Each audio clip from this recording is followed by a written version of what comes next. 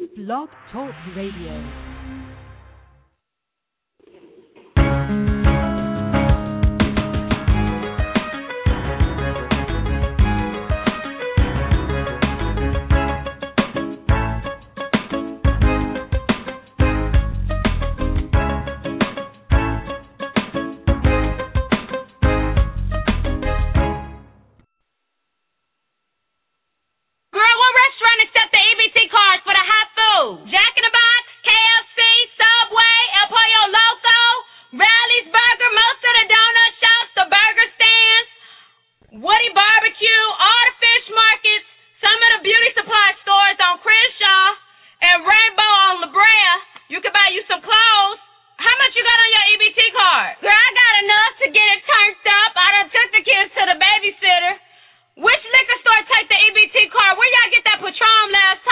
Public service announcement. This is where the taxpayer money goes.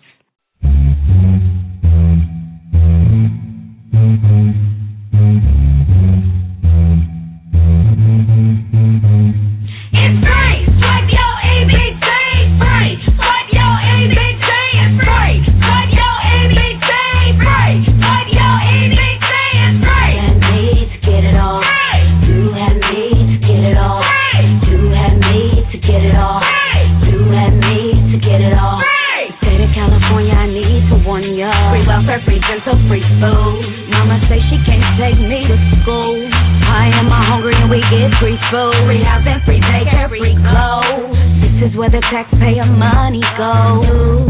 A burger in my nose. We all share chonies and socks. Getting mama check come in the mailbox. All you have to do is fuck. And 9 months later you're getting a big buck. But all you have to do is fuck. And 9 months later you're getting a big buck. All you have to do is fuck. And 9 months later you're getting a big buck. But all you have to do is fuck. It's free. Swipe your EBT. Free. Swipe your EBT. It's free. Swipe your EBT. Free. Swipe your EBT. It's free. You had me to get it all. You had me to get it all. You had me to get it all. You had me to get it all. California, wake up. If they don't get their money, they gon' kick your butt. At the county building, running the line. It's too late. They not passing out any more vouchers for Section 8. It's too late. They not passing out any more vouchers for Section 8. They turn me away. All you have to do is fuck. And 9 months later you're getting a big buck. But all you have to do is fuck. And 9 months later you're getting a big buck. All you have to do is fuck. And 9 months later you're getting a big buck. But all you have to do is fuck. And 9 months later you're getting a big buck. It's free. Swipe your EBT. Free. Swipe your EBT. It's free. Swipe your EBT. Free. Swipe your EBT. It's free. You had me to get it all. You had me to get it all. You had me to get it all. You had me to get it all.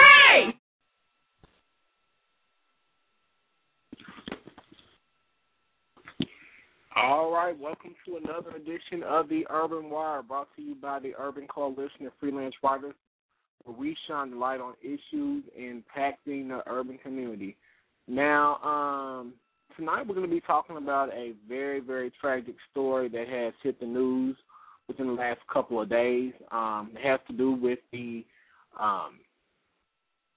kidnapping of 3 young ladies that took place almost a decade ago, and I guess that these ladies were rescued earlier this week, and we're just going to talk about all the situation, leading up to their rescue, and also later on in the show we're going to be discussing psychic Sylvia Browne, and kind of like she's up against a lot of criticism right now due to a prediction she made on Montel Williams' show, kind of like a year after their disappearance. So we're going to talk about a lot of that.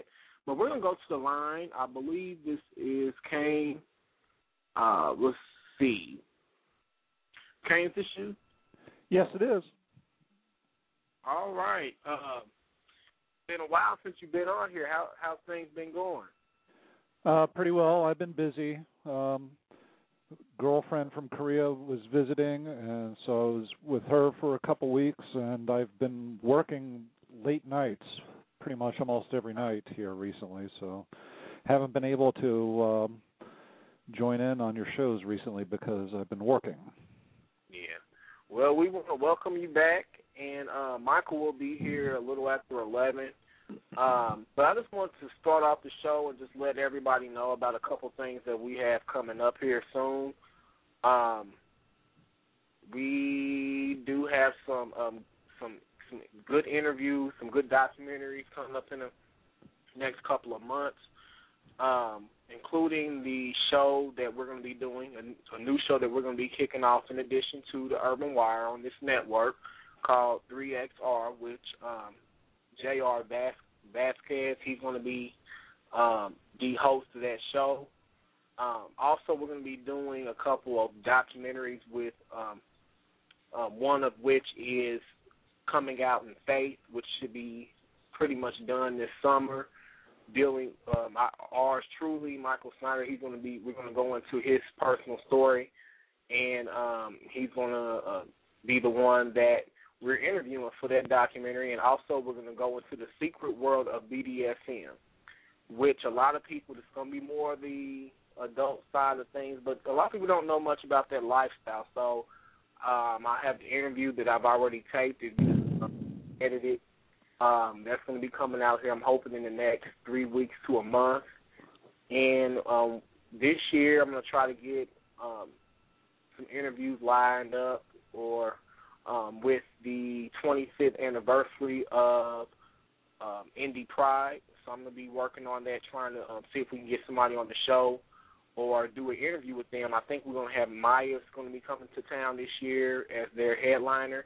So we'll see what we can do with that. And then next week I'm going to be doing an interview with gospel sensation Kathy Taylor Brown. She will be in town for not this Sunday, but next Sunday for Pastor Clay, Stephen Clay. He's a very prominent preacher and leader here in the Indianapolis area. He will be celebrating his 30th year anniversary at Messiah Missionary Baptist Church, so she will be in town for that. And that's pretty much what we have coming up right now. So we're going to have a pretty busy summer. This year I plan on bringing more celebrity interviews, to you guys and stuff like that. So I'm working on some things this year. We're going to really take things to another level. And as you see,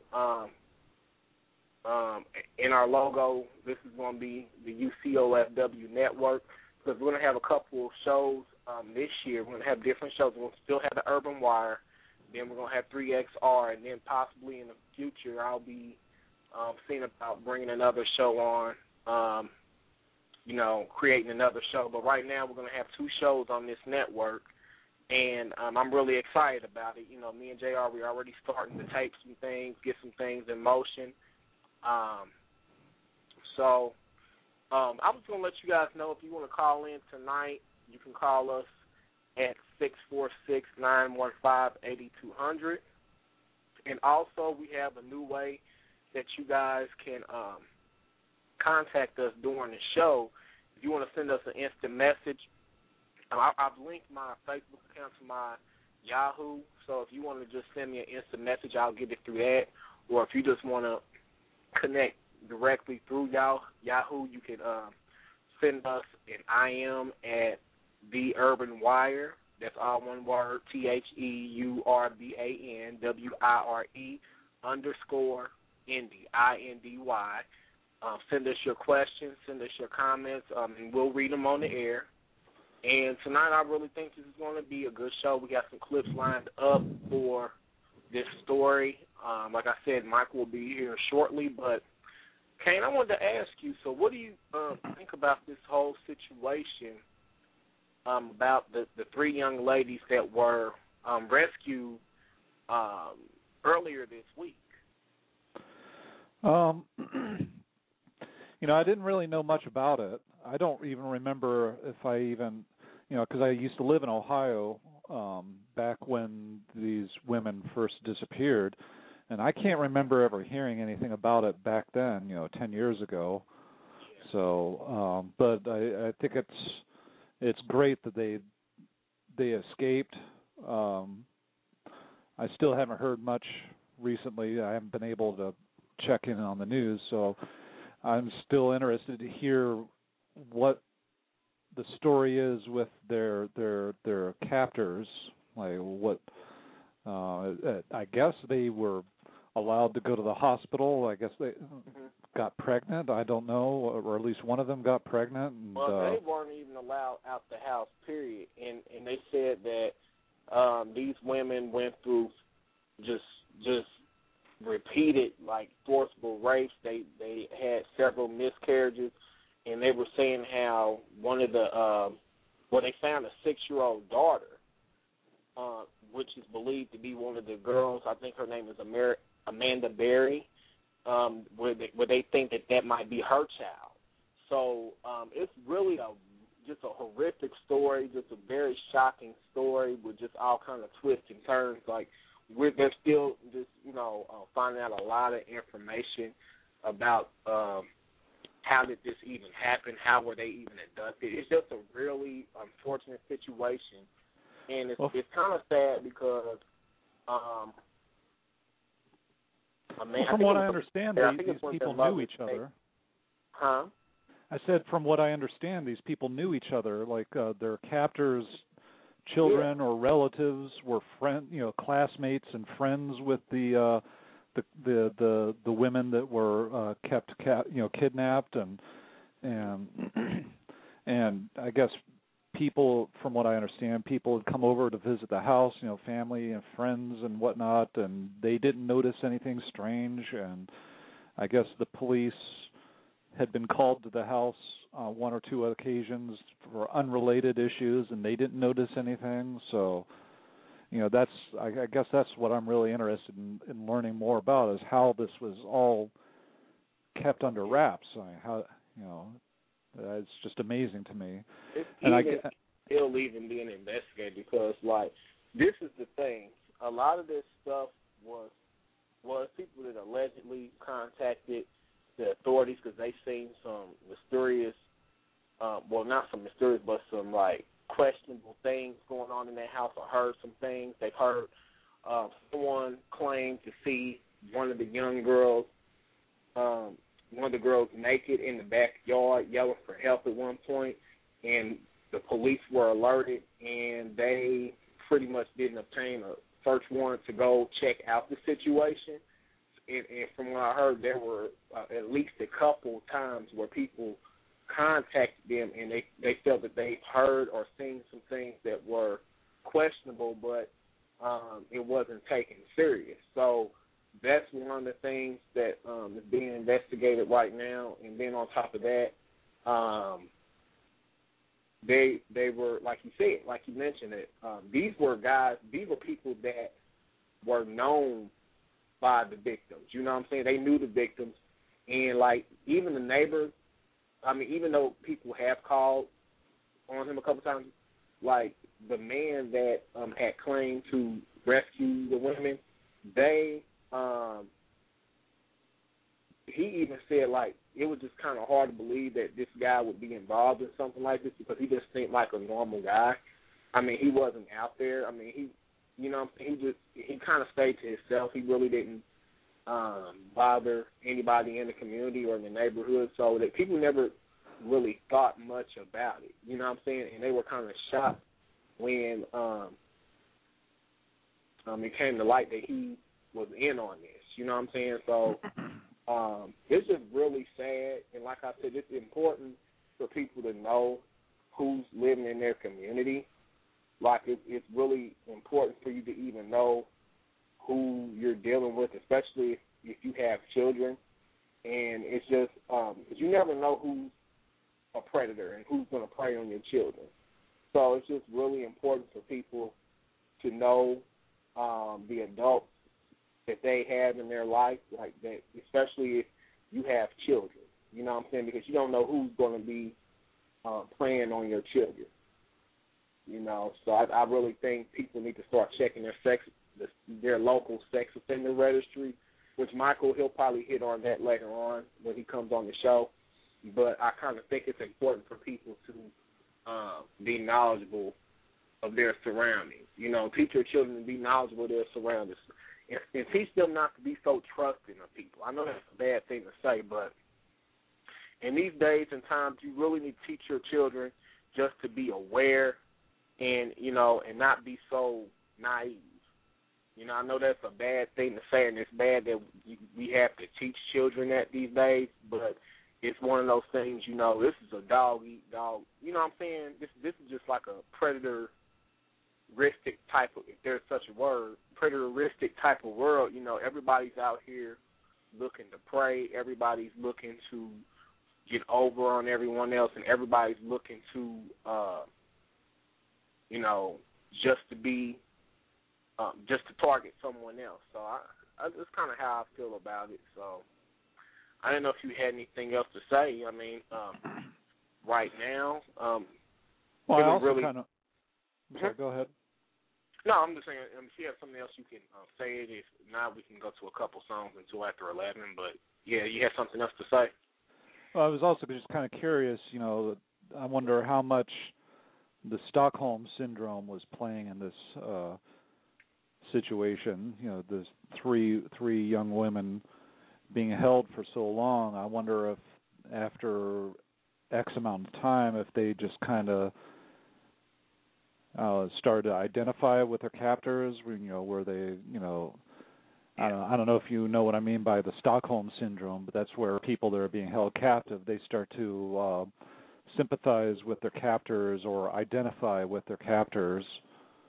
And I don't think that was the case, because I think the first chance she was able to get to a phone, she was very, like, I mean, if you hear the tape, it's one of those things that she was trying to get out. It wasn't a thing that she became comfortable, because, like, just hearing a 911 call, it was like she was desperate to get out of that situation. Yeah, but what about the other girls? I don't know if it was that, but I do know that they were saying how really her mindset, since she hasn't been engaged in society, her mindset is that of a child still. And she's going to have to go through years of, you know, treatment and, you know, psychological, you know, therapy to just to get her to a state to where she's just a normal functioning person in society, because she hasn't been exposed to anybody in over 10 years. And not just her, but just all three of them. You know what I'm saying? So it's just crazy how this man could even keep three grown women locked away. Well, there's two other guys that were helping him. Yeah, the two brothers. They know the one, Ariel, what's his last name? Ariel Castro. They're saying that he was the main mastermind, and he had his two other brothers were kind of like around his age, but they're saying that he's definitely going to be charged. The one, the Ariel Castro, but they're more likely the other two are going to be charged as well, because it's almost like they knew that this was going on and they didn't contact the authorities. So yeah, they're equally guilty, because they were knowledgeable of the crime and they did nothing.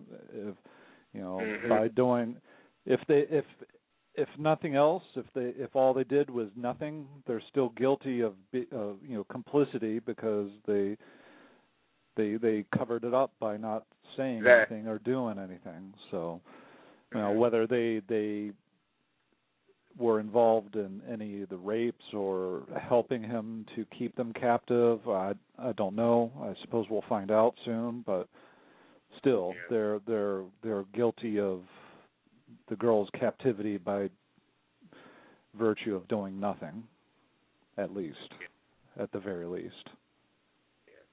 So, in your opinion, what can, if anybody can learn anything from this entire situation, what is something that you think people should take away from it? Oh, gosh. quite a lot. That's it's kind of hard to say because, I mean, as you were saying earlier, we need to be more aware of our neighbors, get more information about our neighbors, but also at the same time, there's right to privacy to be respected and everything. We can't be poking our nose into our neighbors. I think if you have children, you just need to teach your children to be very careful, not to get in any cars with, even if it's a neighbor that you recognize, some guy or a woman or whoever lives down the street from you, a couple doors down, if they, don't get in their car unless, only trust the people that you've known for years and years, and the people that your parents have known for many years, people that just because it's someone that lives in your neighborhood or a classmate's uncle or whatever that you've met a couple times. Yeah. I don't know, man. That's a hard one to say. I don't have children, so yeah. I don't know what kind of things I would tell my own children if I had them, other than I don't know. It's also it's tricky because even the people that you think you know very well, you may don't know. Still not really know them at all. Because people are going to put forth a lot of people, and there's a lot of people are going to put forth an image that they want you to see. You see what I'm saying? Right. And that's what's so scary about it is people put on facades and they put on these masks, and a lot of times when we hear about stuff like this, sometimes the people in the family might even be surprised that this person was caught up in something like that, because who wants to think that their family member or somebody that's in their neighborhood or someone that's a prominent or respected leader would be involved in something like this? You see what I'm saying?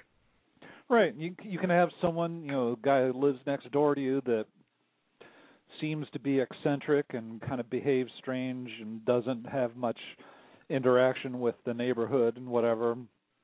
You could think that person is weird and maybe view them suspiciously, and there could be absolutely nothing wrong. Maybe the person is just not a very social person, and then you can have someone that likes to hang out at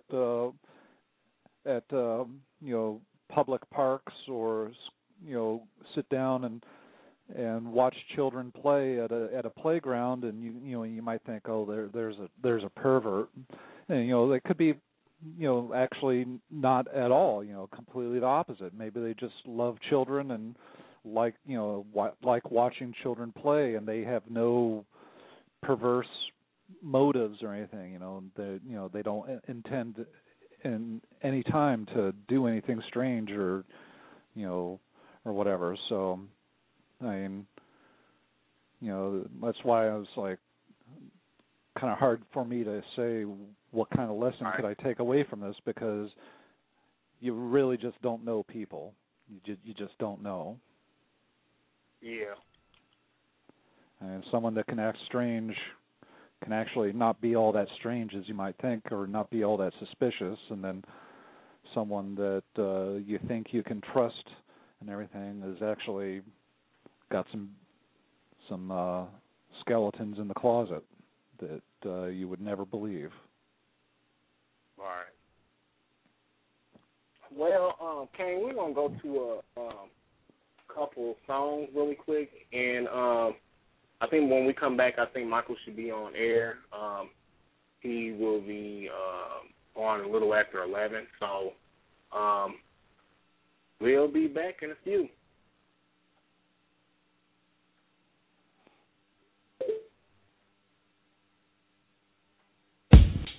Yeah. Baby, I'm ready. One time.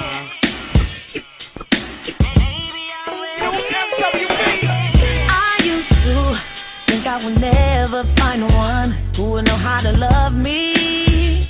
Boy, this is something.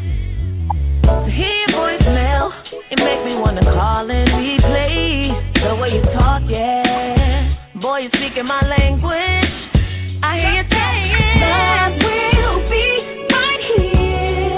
I hear you saying I will dry your tears. Ready for a wifey and kiss. I hear you say you never had nothing like this. Ooh, baby, if you will me for my love, yeah, yeah, then I would gladly give it up. Ooh, baby, I'm cold time for your love, and I'm cold time, baby, I'm ready.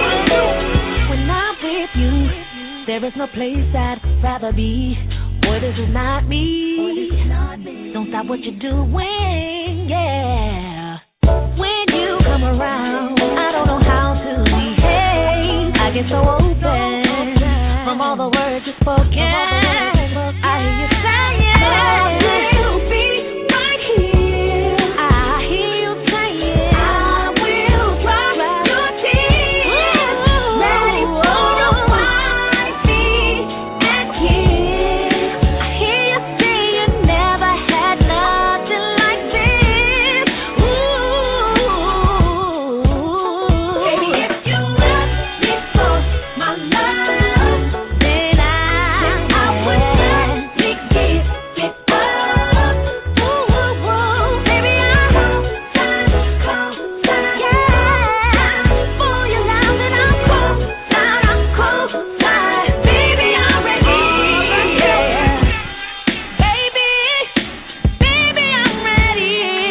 I'll sign your name across my heart. All I'll do to make it up in you, boy.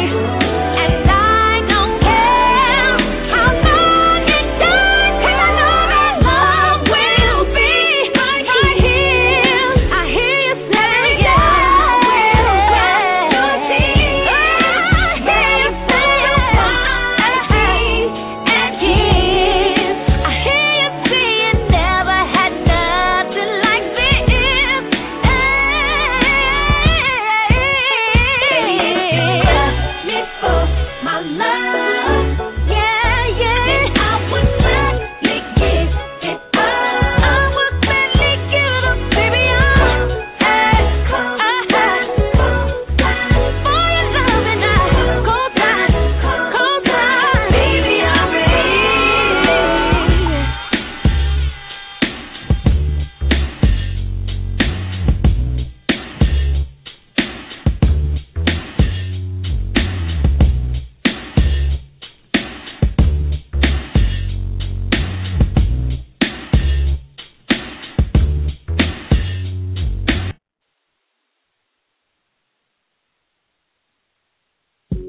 Throw it up, watch it all fall out. Pull it up, that's how we ball out. Throw it up, watch it all fall out. Pull it up, that's how we ball out.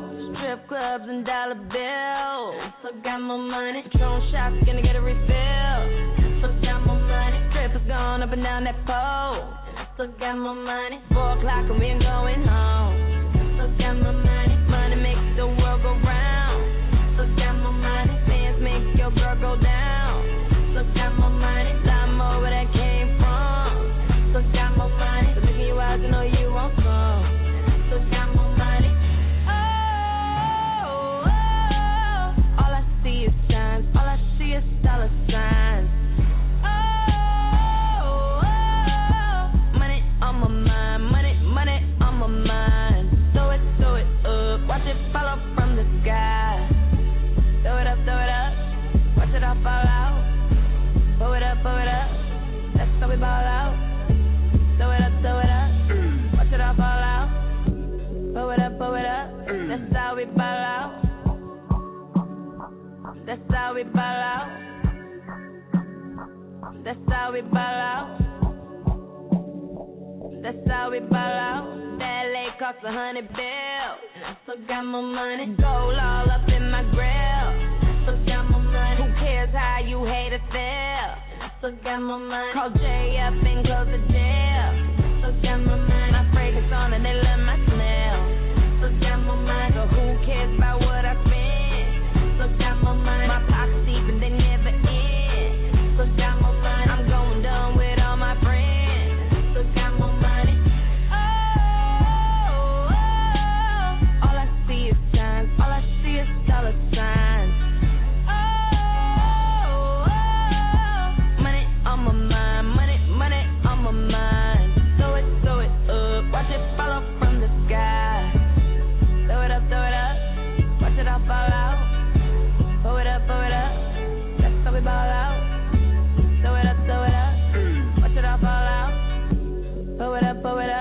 That's how we ball out. That's how we ball out. That's how we ball out. That's how we ball out.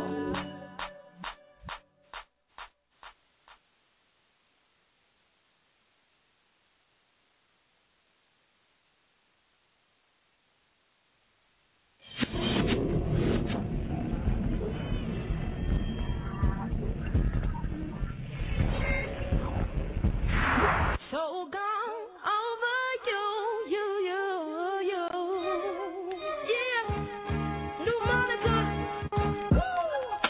Sylvia and me devoted so much time. Find you on paper, boy. I nearly lost my mind. Drive past your house every night in an unmarked car. Wondering what she had on me to make you break my heart.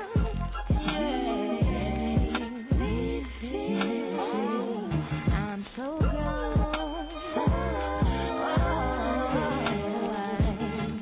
You make me. Oh, and I love you, baby.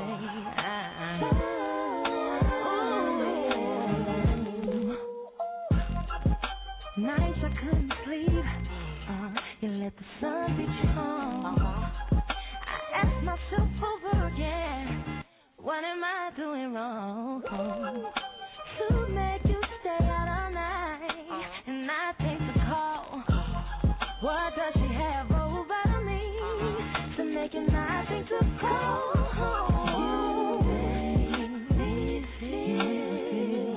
I'm so gone.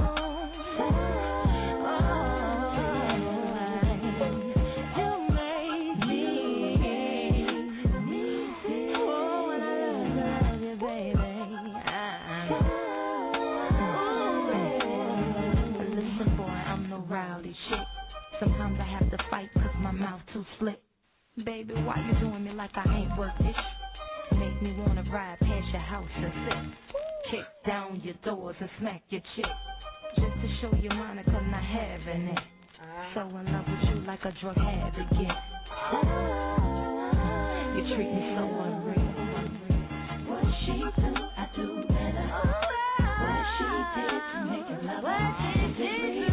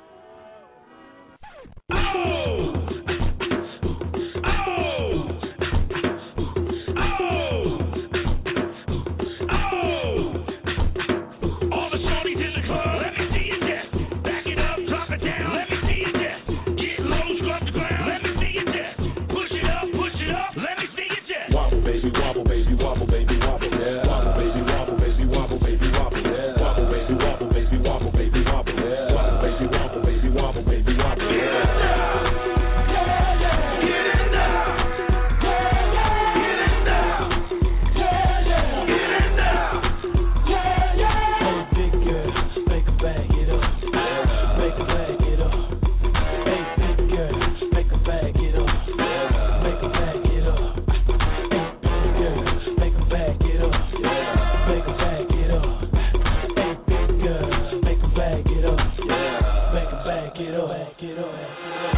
Shaking they boobies like Congo, man. I'm shaking the city like Quake. The haters low in the face like Gonzo, cause I'm breaking the cake, so let's make. I'm taking the game's mine. Y'all witness the change, it's my time. Yeah, I'm new to the game, but y'all might wanna say you whack rap, stay like saving time. I can dance, homie, I don't too step.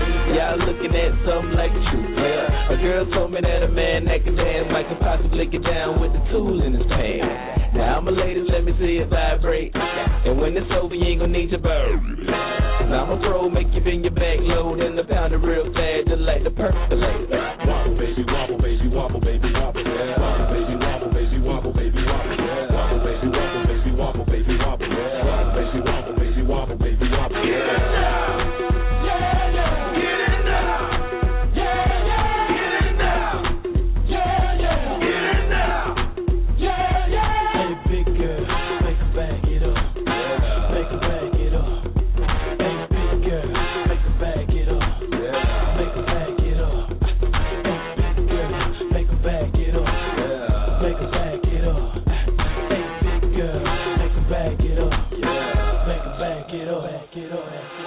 Girl, wobble it, and I'ma gobble it.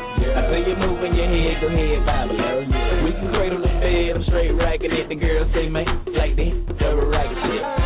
Damn, I'm so explicit, but I can't help it, my flow ridiculous. Boys got a gift like it gotta be Christmas. Swag on this like it gotta be gifted. The girls brought cameras, and they want pictures, and they gon' frame us.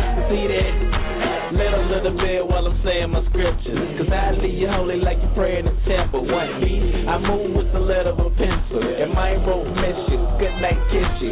Take your damn back, cause you got pistol. And I don't think Donnie pick her up, these issues. Wobble, baby, wobble, baby, wobble, baby, wobble, yeah. Wobble, baby, wobble, baby, wobble, baby, wobble, yeah. Wobble, baby, wobble, baby, wobble, baby, wobble, yeah. Wobble, baby, wobble, baby, wobble, baby, wobble, yeah.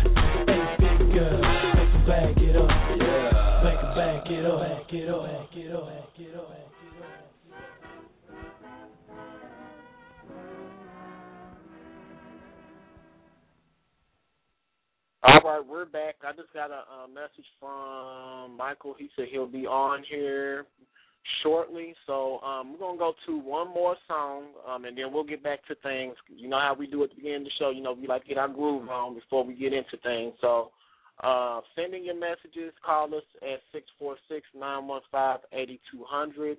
Once again, if you want to call in or if you just want to listen to the show, you can call in at 646-915-8200. Send us your instant messages at the Urban Wire _Indy, and that's INDY.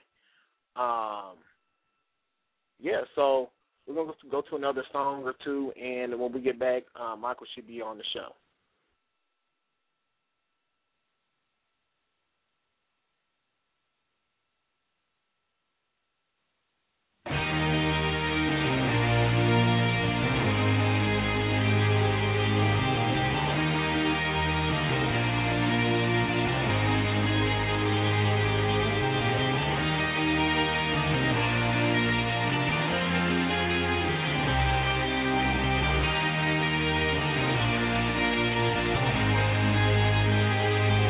Aren't you something to admire? Cause you shine something like a mirror, and I can't help but notice you reflect in this heart of mind.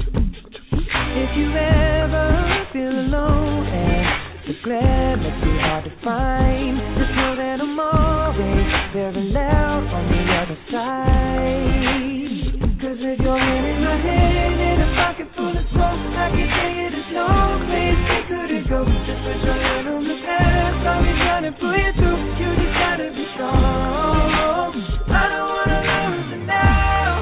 I'm looking right at the other half of me. The vacancy that's set in my heart is a space and now you're home. Show me how to fight for now. And I tell you, baby, it was easy coming back into you once I figured it out.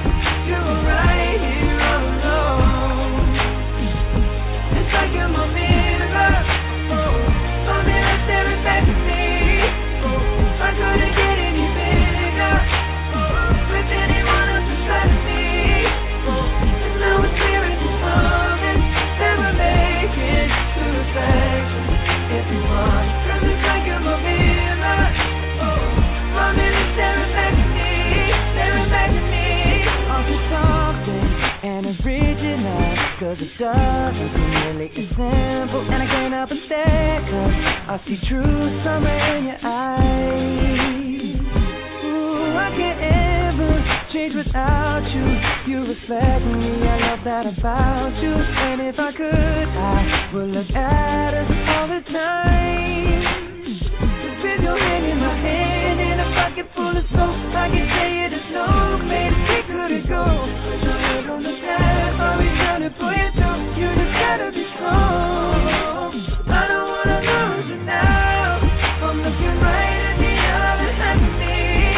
The vacancy that's set in my heart is a space and now you're home.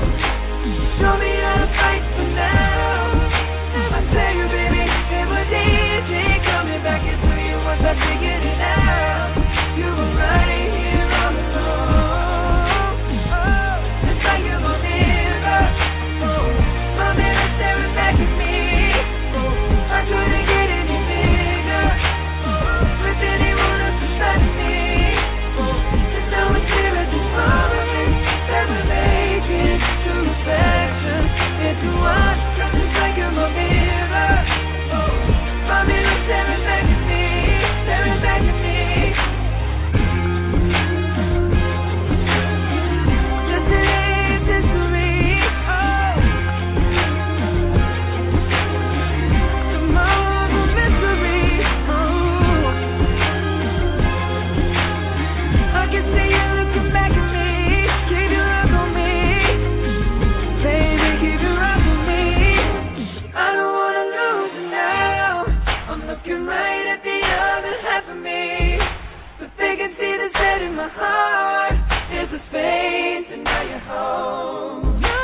Show me how to fight for now. Show me, baby. I tell you, baby, and it was easy coming back into you once I figured it out. You were right here all along. It's like you're my mirror. My mirror staring back at me. I couldn't get any bigger with anyone else inside of me. And now it's clear as this moment that we're making true affection into one. 'Cause it's like you're my mirror. My mirror staring back at me, staring back at me.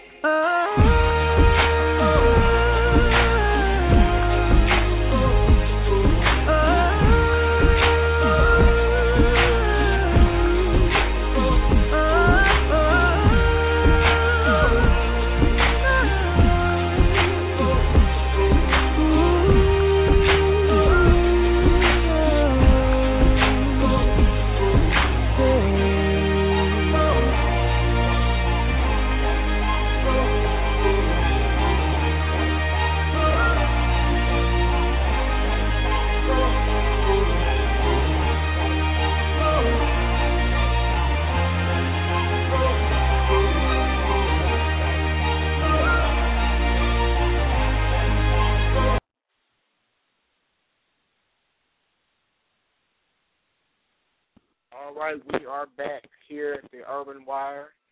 brought to you by the Urban Coalition of Freelance Writers, where we shine the light on issues impacting the urban community. I believe we have Michael Snyder online, and we have another call. 317664. Is this C? Yes. Oh, okay. Welcome to the show. We got a good panel tonight. We have Miss C. Johnson. We have Michael Snyder online. We have Kane online. Tonight we're going to talk about a very, very, very tragic and horrific story. And if you guys have, let me put something out here real quick. If you don't have anything constructive to say, and don't even call here, because I had somebody send me a message talking about Sylvia Browne didn't have anything to do with this. So just talking about that. First of all, who said Sylvia Browne had anything to do with it? We're talking about a prediction that she made and that it wasn't true. So before you get on here talking about what did Sylvia Browne have to do with it, do your research, boo-boo. Get online and check out what everybody else has been saying, and go back and check out the actual story for yourself before you want to send stupid comments on air, okay? Because, like I said, I'm going to start blocking people, and like I said, this person is pretty much irrelevant and ignorant and trashy anyway, so, but like I said, if you're going to have something constructive, bring it to the conversation. If not, don't even send your comments in, all right? So, anyways, we're going to go to Michael. Yeah. So, what's going on with you? The end of a lovely work day. A lovely work day. All right. Oh, wow. It's always lovely when you get off work. Yeah. This is true. And how are you, Miss C? I am doing wonderful. Same here, right. Really getting finished with a lot of work and things like that, too, so just wanted to join in. All right. Well, before we jump into the actual stories, I want to jump in from top to bottom. What were your thoughts when you first heard about this story? Like, what was going through your mind when you heard about this story? Are you asking me? Yes. Okay, well, my thing is I'm going to be honest. I honestly did not know that these three girls were missing, and I actually heard about it through a video of the supposed hero that actually rescued them, and I was really kind of dumbfounded that these girls were held prisoner in this home, and I'm going to say in a functioning home, because and when I say functioning, I mean, just like the hero said, there was just normal activity in his eyes that was going on, so they hid all of that yelling. They hid everything from people for 10 long years, and I was just kind of dumbfounded that, all that was going on inside of that home, and I was just really, really shocked at the fact that that these girls were missing for 10 long years. And what made it so, what also was just so crazy about the whole situation that these girls were not, people thought they were long gone, dead, but they were not even far away from where they were abducted all those years. Mm-hmm. And, like, it just goes to show you it's not always that suspicious character that we like to call Pookie that's hiding around the corners in the dark alleys. It could be somebody in your family that you know that, or somebody, a close friend of the family that could be responsible for something like this. You never know. You know what? I just found out something. I did a quick search here, and you know what I found out, which is really shocking?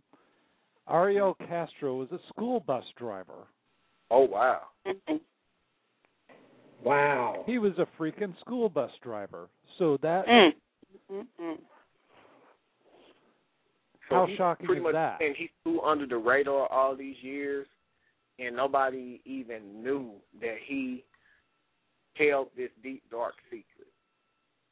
That's one hell of a double life. Oh, yeah. So that's probably how he was able to get these girls' trust, is because he was their school bus driver. He was their driver there. These girls, they lived like within 3 miles. Their home, their families like were within a radius of 3-5 miles of where this guy lived. You never know. So he he could was have probably passed their family school members bus in the driver. grocery store. Yeah, you're right. Wow. So, Michael, what was your first reaction when you heard about this story, especially with you being a law enforcement? I was bringing up before you came on the phone, like before you jumped on the show. I was bringing up how important it is for people to know who's living in their communities and how we as members of the community have to start knowing people, like, seeing who, like, the predators are in your neighborhood. And, I mean, Kane brought up something about not infringing on people's rights, but I think there's certain things that we can utilize that don't necessarily infringe on people's rights, to where we can ensure the safety of our children and just the elderly and the women and just everybody in general within the community. Well, can I cut in here real quick, just for a moment? Go ahead. Just to add something, I think this changes that just a little bit, because this guy, Ariel Castro, was a school bus driver. So by virtue of being a school bus driver, he has the trust of neighborhood parents. So we have to go back to the school district that hired him. Did they miss something, perhaps, when they hired him? It's a good question. Definitely something I think probably families should look into. Looking at it from a perspective of, a law enforcement related field here. Wow. I mean, I guess there's always going to be a wild card out there that's going to pop up and make you scratch your head and go, how in the hell did that happen? I'm shocked as hell that these people were held captive like 10 years. And there was no clue. It's like, oh, they just come and go. People come and go. No big deal. Wow. 10 years they've been locked away in a little dungeon in that place. Freaking amazing. We're going to jump to this case to put all this together. We're going to jump to a clip brought to you by the Associated Press, entitled 3 Brothers Arrested in Ohio Missing Women's Case. And that way we'll just have all the facts. And then we'll come back and discuss this more in detail. And also later on, I want to get to, we're going to get to the entire Sylvia Browne thing later on, but I have a clip for that. But also, after we come back from our discussion, I want to play another clip of where a local Fox station interviewed the person that was that person that assisted in them getting rescued by the name of Charles Ramsey. We're going to go to an interview by him by a local Fox channel. And we're going to come back and discuss it, because I have something I want to say about that, because there were people criticizing him. Okay, this man did a heroic act, and he actually got involved in the community, and he knew something wasn't right. He did the right thing, but people are bringing his past up in question. And I want to talk about that, because there's a couple things that bother me with that. So we're going to get to that, but we're going to go to this clip first that will put everything in perspective, and we will be back here momentarily.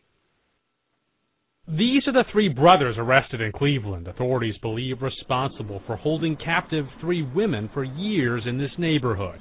In that house, the women now found. Prayers have finally been answered. The nightmare is over. One of the men, former school bus driver Ariel Castro, owned the home. The discovery of the women started with a 911 call by one of them, Amanda Berry. I've been kidnapped and I've been missing for 10 years, and I'm here. I'm free now. She is seen here on the right, hugging her sister in the hospital after being rescued. Authorities think Barry and Gina DeJesus and Michelle Knight were held there since their teens or early 20s. Police are not saying if they were tied up or sexually abused.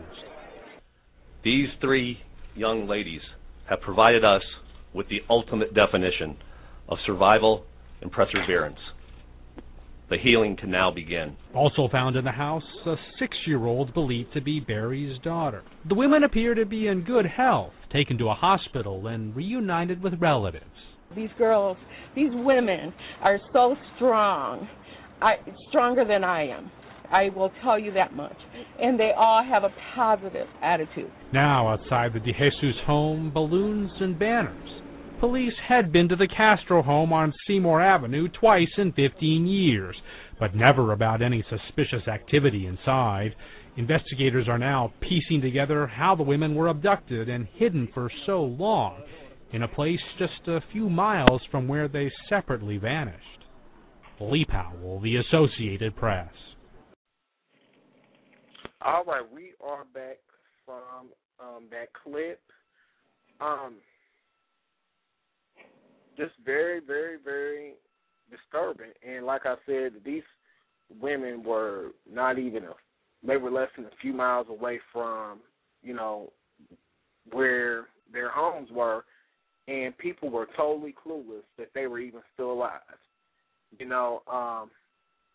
like they said, they're still under investigation now. They're trying to piece together everything. How were they abducted? How did it come to pass that he was able to abduct these three women? And then also, did you guys hear about that there was a 6-year-old daughter that possibly belongs to Amanda Berry, like one of the ladies that was held captive? They were thinking that she is the daughter of her, but that the other guys denying it, talking about, well, this is not her daughter. This is a daughter from another relationship and this, that, and the other. Okay, so my thing is, okay, if there was a girlfriend involved, she didn't know that there were some 3 women being held captive in this man's house. Like, she never made it over there to even know. I mean, did she never found anything suspicious if that story is true? Like, I mean, that's just kind of crazy to me. Yeah. Wouldn't make a lot of sense. Well, again, I wonder what kind of duress these girls were under, what kind of threats were made to them if they said anything. And again, also, I wonder if to what degree the Stockholm Syndrome was playing here. Like, did these women that were being held captive, at some point did they start to identify or just with their captors, or did they just accept their situation and give in? Were they mentally beat down to where they just gave up? I mean, I guess her name, Amanda Berry, she eventually came out of it and escaped, but still there are these other 2 women. If this girl, this 6-year-old girl, is one of these women's daughters, I seem to remember hearing somewhere on NPR, I think it was NPR, that one of them had been taken to the hospital, and why did they not say anything while at the hospital? They must have been under some kind of threat. For example, if you say anything, we're going to kill the other 2. Yeah. There's still a lot of things that need to be found out here that we do not know about.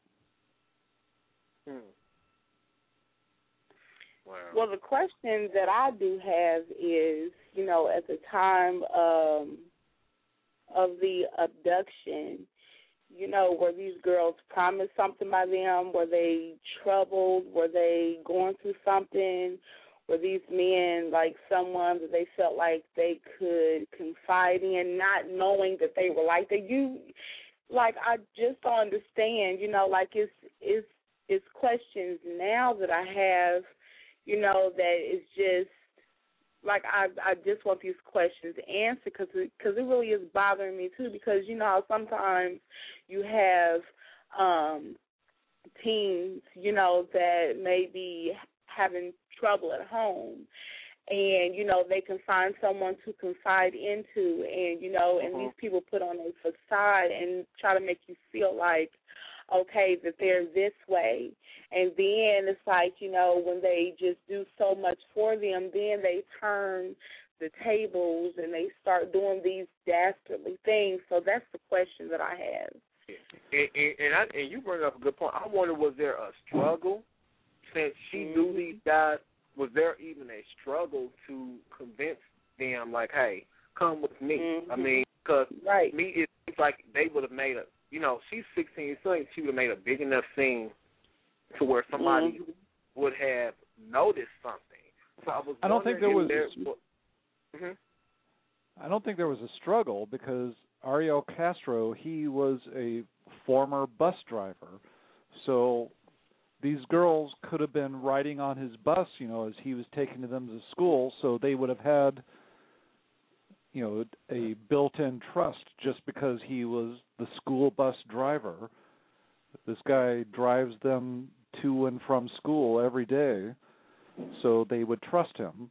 I don't know about you guys, but when I was younger, I rode on a school bus. I had complete trust in my school bus driver. And I don't know, in a lot of cases, and however the original incident started out, I know I have read before in other things of prolonged captivity issues that at first, the brainwashing process is pretty an interesting thing to see how they actually beat the person down. I mean, right, it's the Stockholm Syndrome. It's pretty interesting to see how they do that because the person eventually is kind of like, well, I might as well just go with it because it's not going to change. And then all of a sudden one day they find a way to get out. Right. Which is kind of scary. It makes you wonder how many other missing people are going through the same thing. Well, also, there was an interview I saw with a relative of Ariel Castro. I think it was a niece. I'm not sure. But she was a classmate, friend of one of these girls, and they were walking home one day, and they said they went their separate ways, and that's when the girl disappeared. So she must have been picked up by this Ariel Castro, who used to be a school bus driver, so he had the girl's trust by virtue of being a school bus driver. So he Kane, that brings about two questions to me there, knowing that. Number one, they were walking home from school. Did they ride his school bus? And number two, he goes, hey, obviously if she's walking home with her niece, or with this guy's niece, they're friends in some aspect. So, he could be like, oh, hey, I'm a school bus driver, I'm your friend there, her uncle, I'm so-and-so. There's like maybe two possible levels of trust there to make her breathe easy about something. Right. True, but then I would like to say this too, and then there are some instances where you have these teens out here that, if a guy says something to them, say, oh, well, you look so pretty, or you have nice eyes, or whatever, maybe he said something that really made her have a liking for him, so that's another question that I had, and I know that seems kind of absurd, but the fact is that you do have a lot of teens out there that will fall for any little word that a guy may say. So the question is, could he have been trying to come on to her and, he said some things to her to make her really fall for it? And I know that seems crazy, but it's a question. And this is my thing. I think the situation is more complicated. I mean, on the surface, everybody's saying, "Oh, wow," you know. I think the situation might be more complicated, or could be more complicated than what we would want to see, because there could be some issues that were taking place back then that people don't want to look at right now, because they see this young girl. Well, you know, she was victimized, what she was, but it's probably some things that we probably don't want to consider, because I mean, for it to be to where this happened, it had to be a point where I'm not saying that. Okay, how can I put this up? For this just to happen so easily, it had to be some stuff involved. Like, I mean, it just couldn't have been this man just rolled up on this girl and just took her into captivity. I think that there was some things going on, and there was some shady stuff going on, and who knows, it could have been something that was ongoing, and we just don't know yet. We don't know yet. Like you said, you know, like I said, she's just coming out of that situation, and right now we don't know much about what happened, because, I mean, of course, they're still investigating that, but it's just, I don't know. What's really creepy is, think of how seriously dangerous these people are. Not only the fact that they were able to kidnap someone, but that's just the tip of the iceberg. Not only did they kidnap them, but they hid it for 10 years, brainwashed these people for 10 years, and was able to give the outward appearance to everyone else in their community and their jobs that, oh, yeah, I'm just an average person. That's pretty scary. Yeah, you know what, and I really do have to agree with that, because, you know, it is almost like, you know, I'm just going to use this, almost like a functional crackhead. I am being so serious about that, because you have some people out there that can smoke crack and perform on a regular basis, and you can look at them and you would never know that something was wrong with them. And I'm going to honestly say this. My father, functional crackhead, you would have never known that he was out there like that. And I mean, and to just find out that that was something that he was doing, I'm like, wow, because he dressed the part of a successful businessman. He talked a good game, always had the nicest cars and everything, but would not have known that he was like that. So it could have been, you know, that this guy, you know, he knew that he had those issues like that, but of course he done his best or his damnness to hide it. And see, that's the scary thing about it, is because so many people have these addictions and these fetishes that we don't know about it. They can dress that stuff up during the week, hide that, you know, put on this face, you know, and then on the week they geeking and freaking and they sucking and doing and sipping and sampling all the stuff, and then they put on this face during the week. They cover that shit up. They put on this professional role. They know how to dress. They know to hide that stuff. But like you said, you don't know what they're doing on the outside, and that's what makes it so scary. And then, like you said, then with situations like this happen, it really brings that point home that we really don't know what anybody's doing behind closed doors. That's why I'm saying we have to do more thorough background checks about people in our community. We have to start being more vigilant. We have to instill into our child. First of all, we have to instill into these children self-worth and self-respect, so they won't find themselves in situations to where their safety is being compromised. Because, like you said, who knows? It could have been a situation where he lured this child into that situation, and if it wasn't for that, if that child knew who she was and knew how valuable and precious she was, she wouldn't have to go through that. But I'm not saying that happened, but so many times situations happen to where children are easily led astray. That's why you see so many kids, see so many young people that get caught up in these gangs because they looking for something that they're not getting at home. You see some of these women get caught up with these grown guys, these pimps that get caught up with these men that are womenizers, abusers, because they weren't that self-respect and self-love was not instilled in them from a from a young age. You see what I'm saying? So. But at the same time, we have to also respect privacy.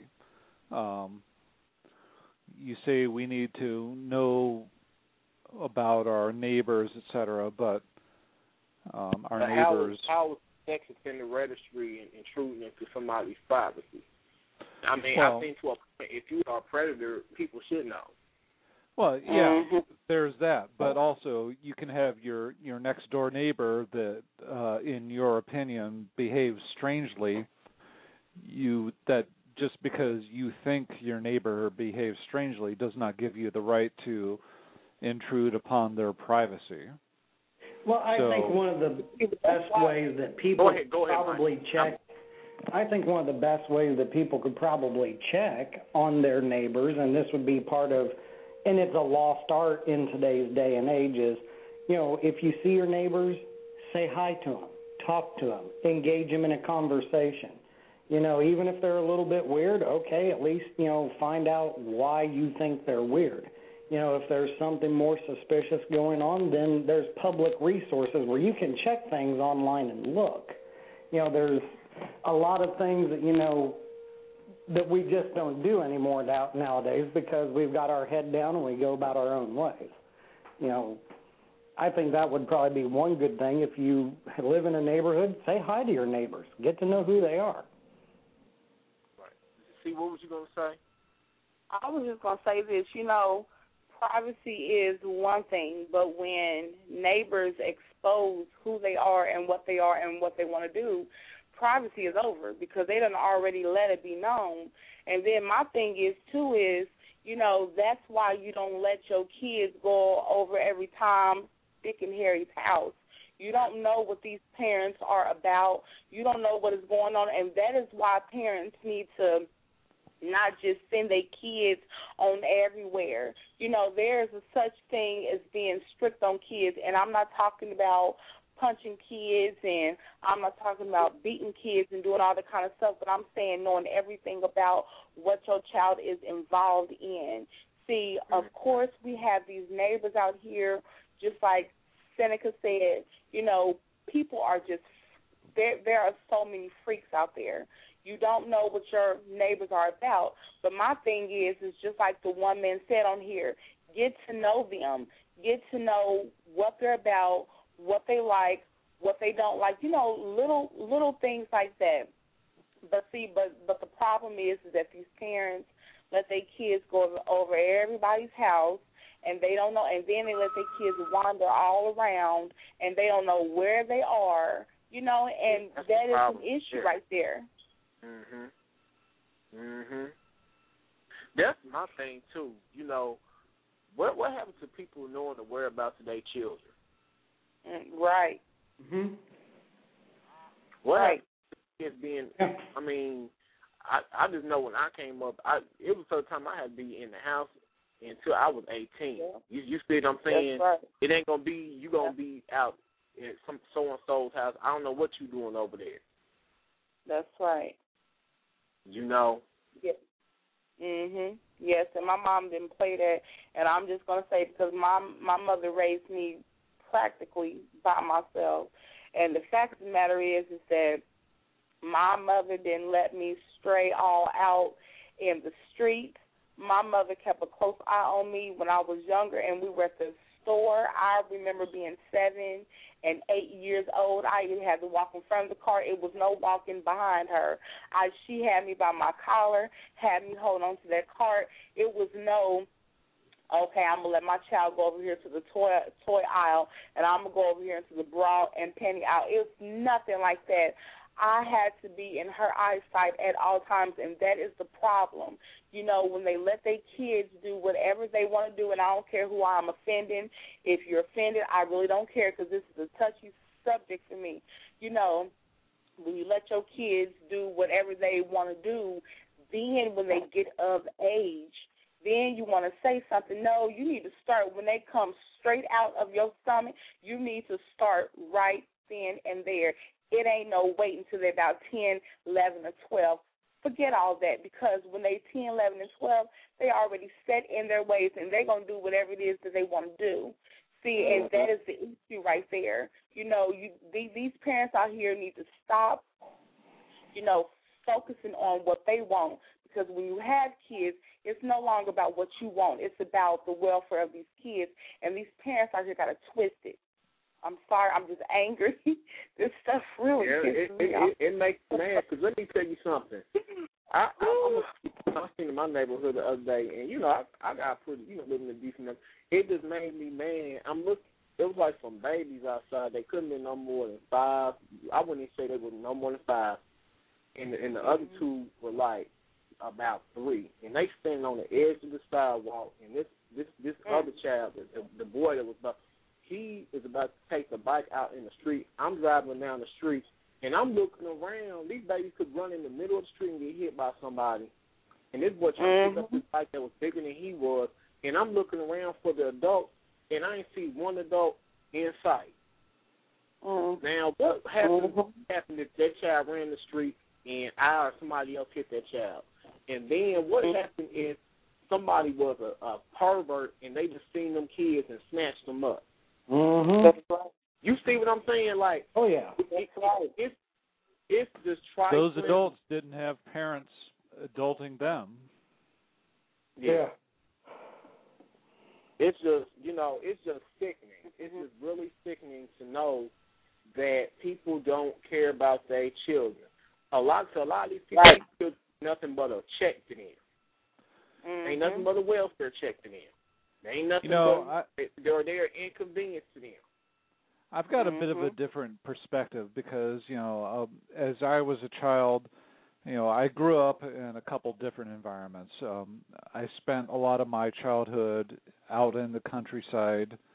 My closest neighbor would be, half a mile away, just cornfields in between our houses. And then other parts of my childhood was in urban environments, where there was a house just a couple feet away. My perspective on this is a little bit different. And how are the parenting styles different for you in those two environments? Oh, no different. I mean, my parents, they were attentive. They made sure that I did my homework. So they kept an eye on you, rather. As I got older and I was in high school and I had my driver's license and whatnot, I would drive off on a Friday night to Indianapolis and go hang out with my friends in Indianapolis. And oftentimes I would get home later than my parents wanted me to, and my dad would be there waiting for me, and he would be pissed off as hell because I was getting home, at 2 a.m. And, I was completely sober, was not drinking alcohol, not doing drugs or anything. I was just hanging out with some friends in Indianapolis. We would go to Pizza Hut, a movie and whatnot, but I would still get home late, and he would be upset. And all of this talk brings about a very good question, though. Obviously, when this woman was abducted, she was 16, right, Senica? Yeah. Mm-hmm. She was abducted at 16. That is old enough to have a driver's license. Obviously you would afford a 16-year-old a little bit more leeway than you would a 12-year-old. Well, maybe the family can't afford that. They're living in Cleveland. They're in an urban environment, and not all people can have a car. Let me correct something. One of them was 16 and the other one was 14. I forgot how old the other one was. So she was actually 16. Okay. Again, they're living in an urban environment. Not all people that live in cities have cars. And I'm not saying she had a driver's license. I'm just using that for the example of her 16 years old you would, this brings up a good question of how do you monitor your children's safety even when they're 16? If you started from the very beginning, then I truly believe that if the parent, true enough, there are parents that when they give their kids leeway, I do understand that, but there is no such thing as being a parent and giving your kids 100% leeway. There should have been some type of observation. I don't know where the parent was. I don't know what was going on with her mother, with her father, or whoever. But the fact of the matter is that if the parent was really doing what she was supposed to do in the first place, I truly don't believe that all of this would have happened, because if you really,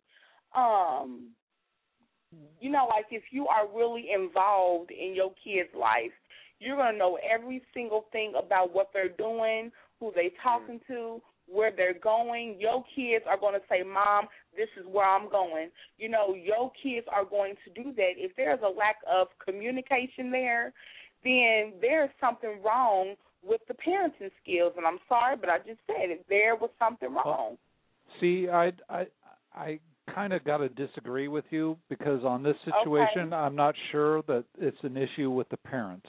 I don't think this is we don't know that. No, we don't know if it is or it isn't. We don't know. We really don't know. I just said it was a possibility, so, hey. It's a possibility. It's a possibility, but I don't think that that's an issue here. I think it's something entirely different. And I'm entitled to say what I want to say, too. So I'm just saying that I was entitled to say that the fact of the matter is that if a parent is truly involved in their children's life, then they will know every single thing about their children. If this girl, we don't know what it is that she was going through. If she was having problems at school, having problems at home, having problems with a boyfriend, a family member, or whatever. If a parent is truly involved, they're going to know those things. So I'm just saying this, sir, that there is some type of way that the parent could have been involved to know that if there was a problem, then the girl, especially the fact of the matter is that we don't know what was wrong. Especially if the man was somebody that they knew in the family. But we have no evidence that that is the situation in this case. All that we know is that this girl was going home with a classmate who is related to her abductor, and this abductor is a former bus driver.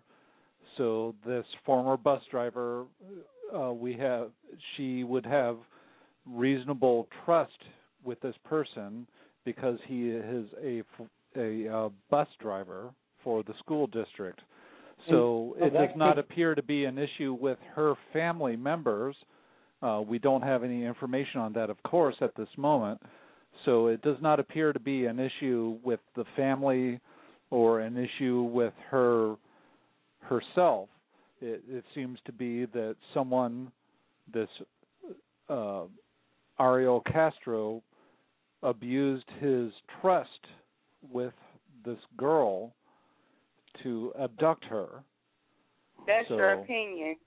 We all have our own opinions about it. It's not an opinion. It's not an opinion. It's just a observation based on the facts that we have. It's not my opinion. And I'm sure that as the time goes on, more details will probably come out about this. I'm sure the woman has a lot on her plate right now, getting reunited with her family.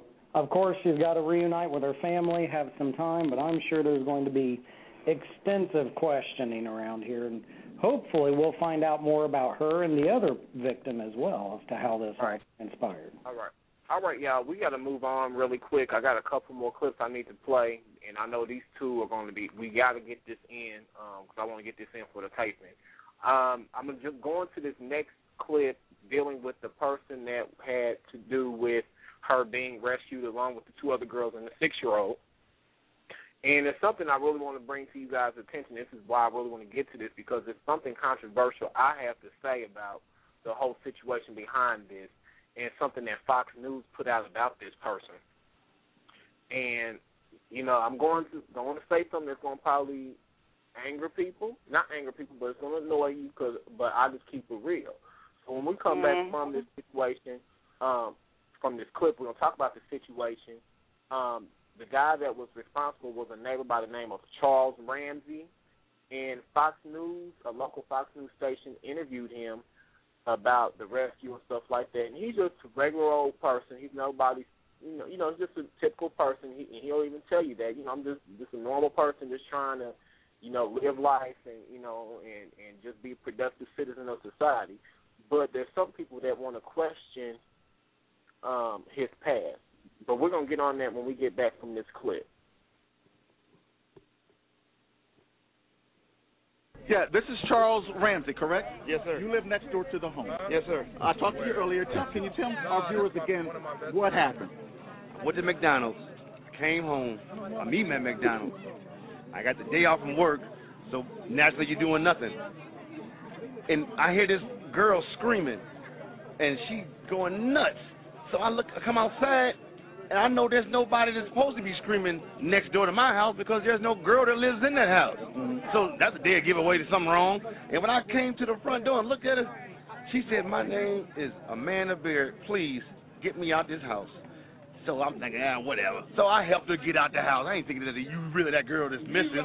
You've been gone for so long, you know, you think you lying. And she called the police, and they came, and they took a fingerprint sample of her, blood sample, and it came back, it was her. And then she said it was two more girls up in the house. Now, I don't know this. I just helped her move out. You're correct. It was Gina DeJesus was the other one. And then a woman named Michelle Knight.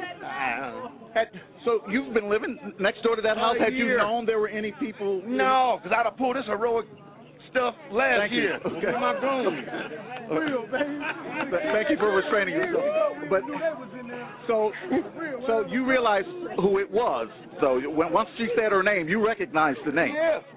Yeah. And then I walked down the street and I told my neighbor Anthony, and I said, Anthony, me and Anthony talked about this last year. But he told me I was paranoid because I just moved on the street, and I told him something wrong with that house. He told me just leave it alone, Chuck, and see what happened. Did you know the person that lived there? Yeah, we all know him. Don't say his name. No, but do you know him? Yeah. But you thought he lived there by himself? Yes. Yes. That's what I'm saying. To hear some noises come next door doesn't make no sense because I know you live there by yourself. And police took him into custody? They said this is what I heard. They caught him at McDonald's because what I did was gave him. Or Peggy Sienkiewicz said this. I gave them the description of the car that he was in. Okay. And I guess he drives a blue Mazda Miata. They made that many of them. Okay. I think our Peggy Sienkiewicz just confirmed that as well earlier. Okay, Kevin, Bill, can you hear me? All right, we're back. There's a few things that bothered me about that, and I just didn't really care for the reporter. Like, he pretty much told you, like, and no, I'm not gonna say that because I'm not gonna go there because it's seemed a thing, like I said. sensationalist. Because no, hold on, let me finish my thought, please. I mean, to me, you know, you pretty much asking this guy, did you know that okay, why you asked him that like twice in two different ways, like, did you not know that somebody else lived there? Okay, then why would he, you know what I'm saying? It was just annoying about that reporter. That's just something I wanted to bring up. And I wanted to bring up something that I was watching The Talk earlier today, and they brought up something that really disturbed me about how Fox News wanted to bring this person's character into play. This guy, I guess he was involved in a domestic dispute years ago. He done did his time, you know, but he's out. He's paid his debt to society. He's a productive citizen of society. Obviously, he has his own home. He works. So why is that even being brought into the conversation as far as him helping this girl out? You see what I'm saying? And I'm not going to bring race into this, but you know what? I'm just going to be honest with you about it. I feel that, especially with it being Fox News, I think they're already anti-black, they're anti-gay, they're anti-anything that's not, you know what I'm saying? So to me, it seems like it wouldn't even came into question. His past they wouldn't even research this person. if he was white. I feel that they wouldn't have done that. Mm-hmm. And I think that the way society is, and I put this on Facebook earlier, I think that reason why people have such a negative mindset towards minorities in general is because it just seems like when we do something good, it always has to be something negative behind it. It never can be like a person doing something good and that's that. You know, for you to bring up somebody's character, that's why people can't get jobs now that are fellas, because people want to always dig in their past and bring up stuff that they done paid for. They done already made their mistake. They done made up for it. And like they were saying on the talk today, that doesn't have anything to do with that. That man has paid his debt to society. He did a heroic act. Unlike so many other people in their community probably knew stuff was going on, turned a blind eye, turned a deaf ear, and they didn't want to have anything to do with this. But this person helped this girl out, and now what Fox News does, as they always do, they also want to throw in some shit to divert the attention from the good. See what I'm saying? Seneca, let's just put Fox News on mute. Let's just turn them off because, you know, Fox News is just so full of it. They've got their agenda and, you know, let me just say, I'm a white guy, but Fox News is the mouthpiece for the privileged white guy. Just forget about Fox News. You know, I understand what you're saying, Kane, but you can't just, I mean, you don't, people, the average person, like I said, you know, every person may be able to see that. But you know what? We can't minimalize what they do, because really, you look at how dangerous and how many people out here that are over the edge of going crazy. You got people out here that don't have rational sense. They don't have any common sense. They can't think for themselves. And for Fox News, that is that's their way. That's their link between them and the world. You see what I'm saying? And for someone that doesn't have not the average sense, they're going to take what they hear on Fox News and take it for the gospel truth. You see what I'm saying? Isn't that why there's listen to them is doing some off of what Fox News has said?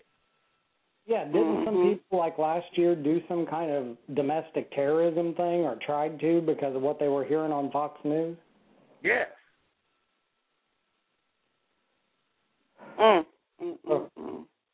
mean, why should they minimize what they say? Why should they nit the hell out of this guy for what? I don't care if the guy is a three-headed dragon. You know, whatever the hell he is, he helped this woman escape. He done something really good. Shouldn't we, give the guy a pat on the back for that?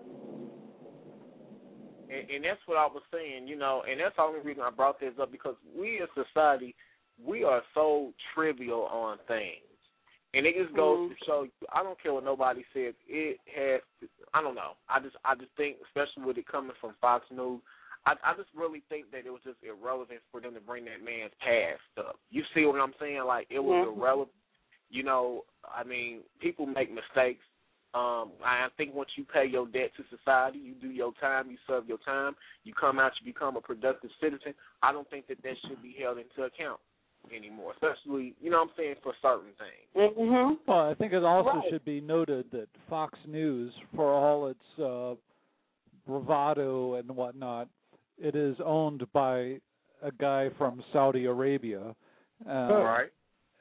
And, Fox News, they're a bunch of fucking hypocrites. Oh, excuse my French.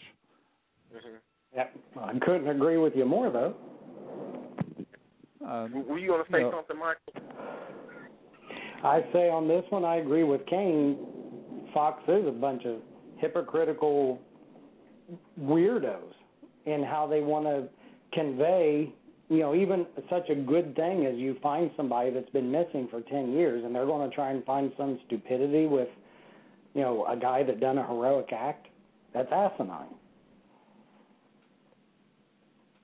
I mean, Fox News is just so full of it. I mean, I watch Fox News for entertainment. That's what I treat that so-called news outlet as. I just treat them as entertainment because they're so ridiculous. You know, Hannity, Combs, Bill O'Reilly, those guys, they're jokers. I just can't take them seriously because they're just so full of it. Yeah, I could see the entertainment value in it because it is kind of like watching a more dramatized version of Saturday Night Live. I don't know about that, but it's these guys.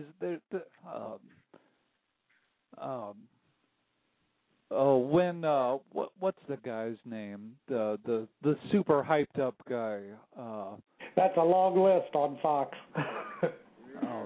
Those guys, they're just so ridiculous, and you know, for all that they say, I just want to come back at them and say, look, your guys, your network is owned by a Saudi Arabian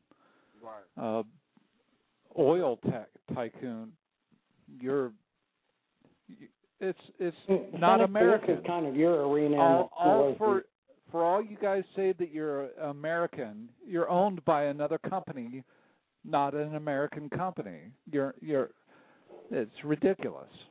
And this is my thing about Fox News, like the Fox News Network. If you want to do commentary, that's fine. But don't sit up here and try to market yourself or push yourself out there as a legitimate news organization. If you're going to do commentary, that's fine. But for you to actually try to come across like you're being a non-biased news entity where you're being objective towards things that are going on in the world, that is far from the truth. You know what I'm saying? There's plenty of people that are commentators now. That's fine. If you want to put your opinion out there, that's what this country's based upon, whatever. But I have a problem with you. You are a disgrace to the world of journalism. Like, because, you know, if you're going to be a journalist, be a journalist. If you're going to be a commentator, be a commentator. Yeah, Bill O'Reilly is no spin of, you know, they totally spin everything. Mm-hmm. Yeah. Well, can I say this? If you go to CNN or what's her name, Rachel Maddow, they're going to they will honestly report when they get something wrong. But Fox News, those guys, they don't do that. All right, we're gonna go to see what C has to say. Michael, if you have something to say, stay with you. You can jump in. I'm fine. We got one more thing that we need to hurry up and do before the show ends. We want to get to the Sylvia Browne thing, but see that you have something to say really quick, and then I'm gonna let Michael speak, and then we can go to this next story. My thing is that, you know, they are focusing too much on. I think that they're not focusing on the fact that these girls are free, but they're focusing on who freed them. And my question is, since when do you have to meet certain qualifications to help free somebody? I didn't know you have to be a certain qualified person to help free somebody. That's what I don't understand. You know, like, I don't think that they should just be sitting up here looking at his appearance, looking at his past, and they're questioning, you know, the fact that he sat up here and he really, if you think about it, risked his life because he didn't know if the man was there. He didn't know if the guys were there. He just went over there just to do whatever he felt like he had to do to get her out of there. So I just thought that was kind of crazy. Well, what about, I think one of his first interviews that he gave was, you know, it's kind of humorous, but I think he was saying something like, here's a white woman running into my black man's arms. You know, a woman doing that is, you know something's wrong if a white woman's running into a black man's arms asking for help. That's funny. I wonder if they were focusing on that and trying to spin that. I don't see any humor in that. I know, but there's no humor. Yeah, go but ahead. Did you hear that interview with him where he was? No, I haven't. And I'm glad I haven't. You have anything to say, Michael? No, I think I'm just ready for the next article. What about you, C? I can agree with Mr. Michael on that. All right. We're going to go to another interview. Because I know, Michael, did you want to handle this next story? Because I know you got some insight on this. Yes. I think it was within 2 years after Amanda Berry's disappearance. And we have a clip, too, whenever you're ready. Okay, well, go ahead with your clip then. Okay. I'll set it up good. This is a story from CNN, and for the, never mind, I ain't going to call on, that said that Sylvia Browne didn't have anything to do in this story. Listen to this official story, and do your research before you want to send an ignorant comment, like, seriously. So here's the clip from CNN explaining everything.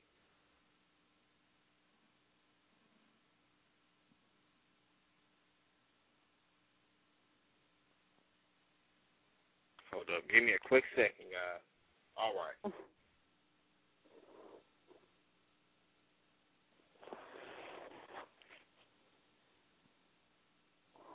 Cases, in fact, right on. It's one thing to be a psychic predicting love or the lack thereof. Can you tell me where my love life's going?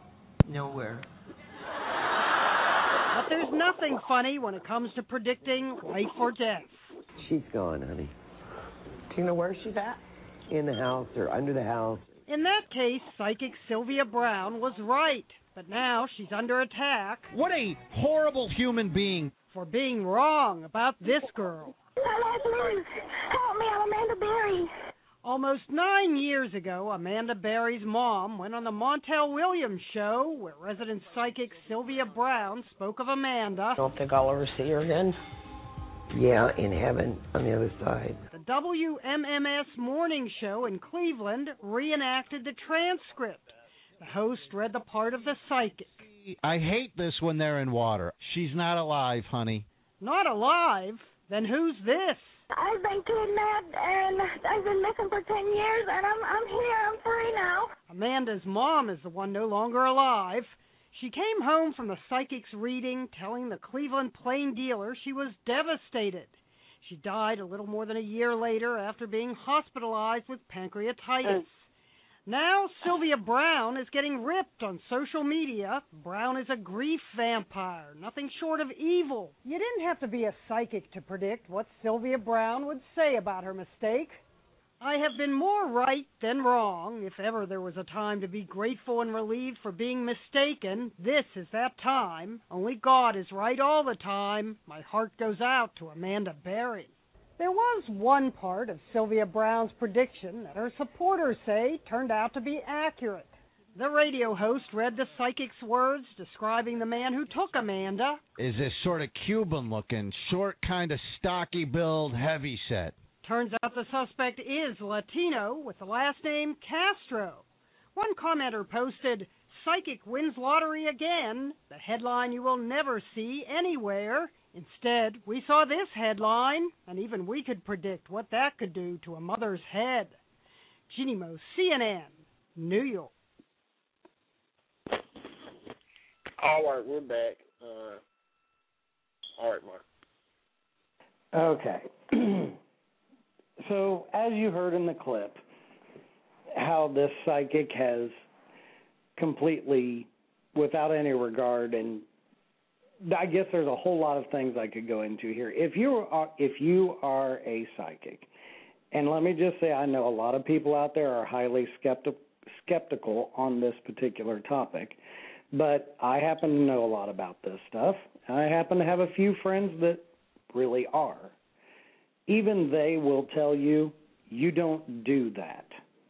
When you're dealing with something that is that extreme, no psychic is ever going to be 100%, but you do not give or you do not even try to make an educated guess upon the status of someone's life. You don't do that. You don't tell people someone is dead. You don't tell people that someone is, even if the situation was reversed, you don't tell them that they're alive. You would not do that. That's a plain and simple ethics. It's a violation of ethics. It's a horrible, absolutely, because whether or not you believe in the topic, in the situation or in the case of psychics, you just don't, like with Sylvia Browne's prediction there, the mother died a year later of heart failure from pancreatitis. You know, the mother went to the grave thinking that something horrible had happened to her child and her child was dead. You know, that's the kind of things that's screwing with people's heads that no one has any business doing. I understand it's a difficult thing for families to deal with when that type of a situation occurs, and that's best left to therapists. But if you are thinking about going to a psychic or something like that, if somebody, number one, they have no business ethically to even say anything like that. They have no business to, and if they are worth any of their salt or their money, they would not comment on that. That's something that they just have no business doing. And Sylvia Browne, with as many years in the career she has, should know better. Sylvia Browne is a freaking fraud anyway. People like her, like John Edwards, they're just fakes. Well, I know a few of them that are the real deal, but I can't say I know John Edwards or Sylvia Browne personally. Right. But you were saying how, and we were discussing this off air, Michael, how it seems like throughout the years you were saying how she has became commercialized, and she supposedly has a church. Now, would you consider her a prophetess, or would you consider her more of a psychic?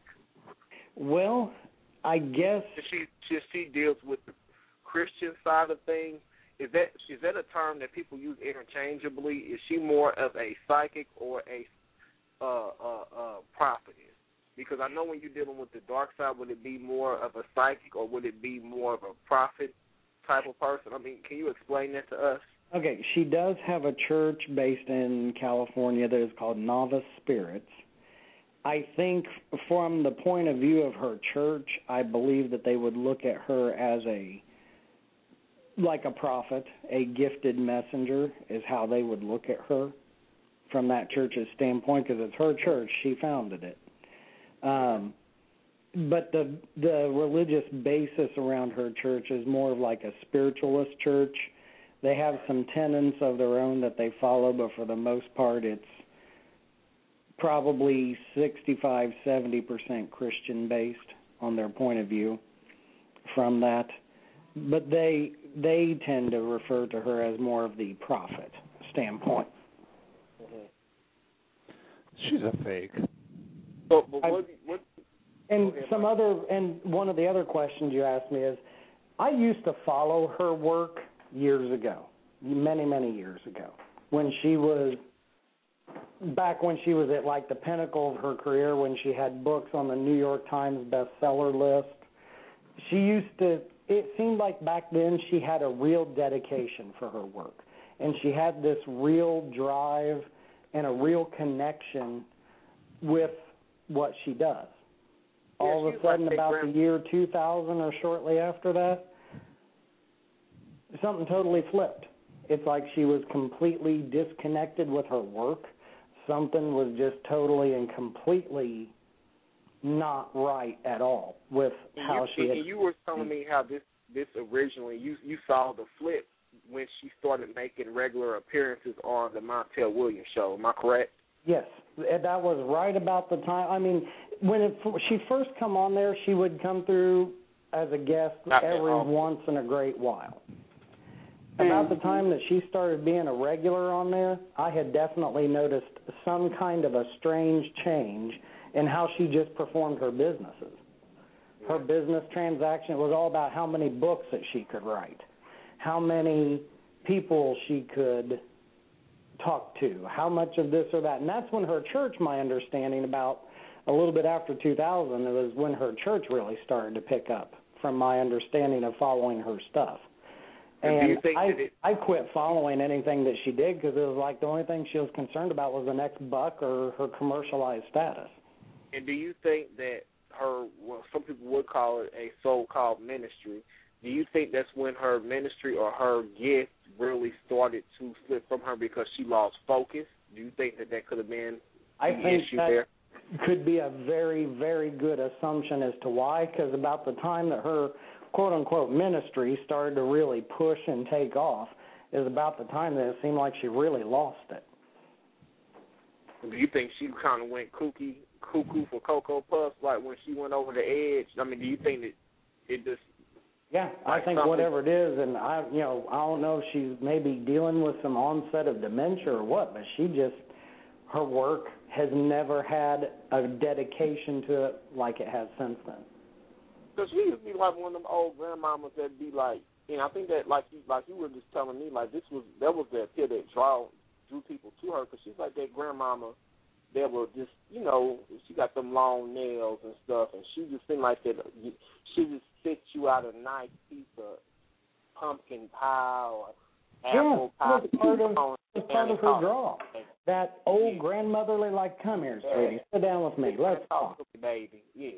Yeah, that was part of her likability, was to have that type of, oh, sure, come on over here. Here, let's talk. Let me help you.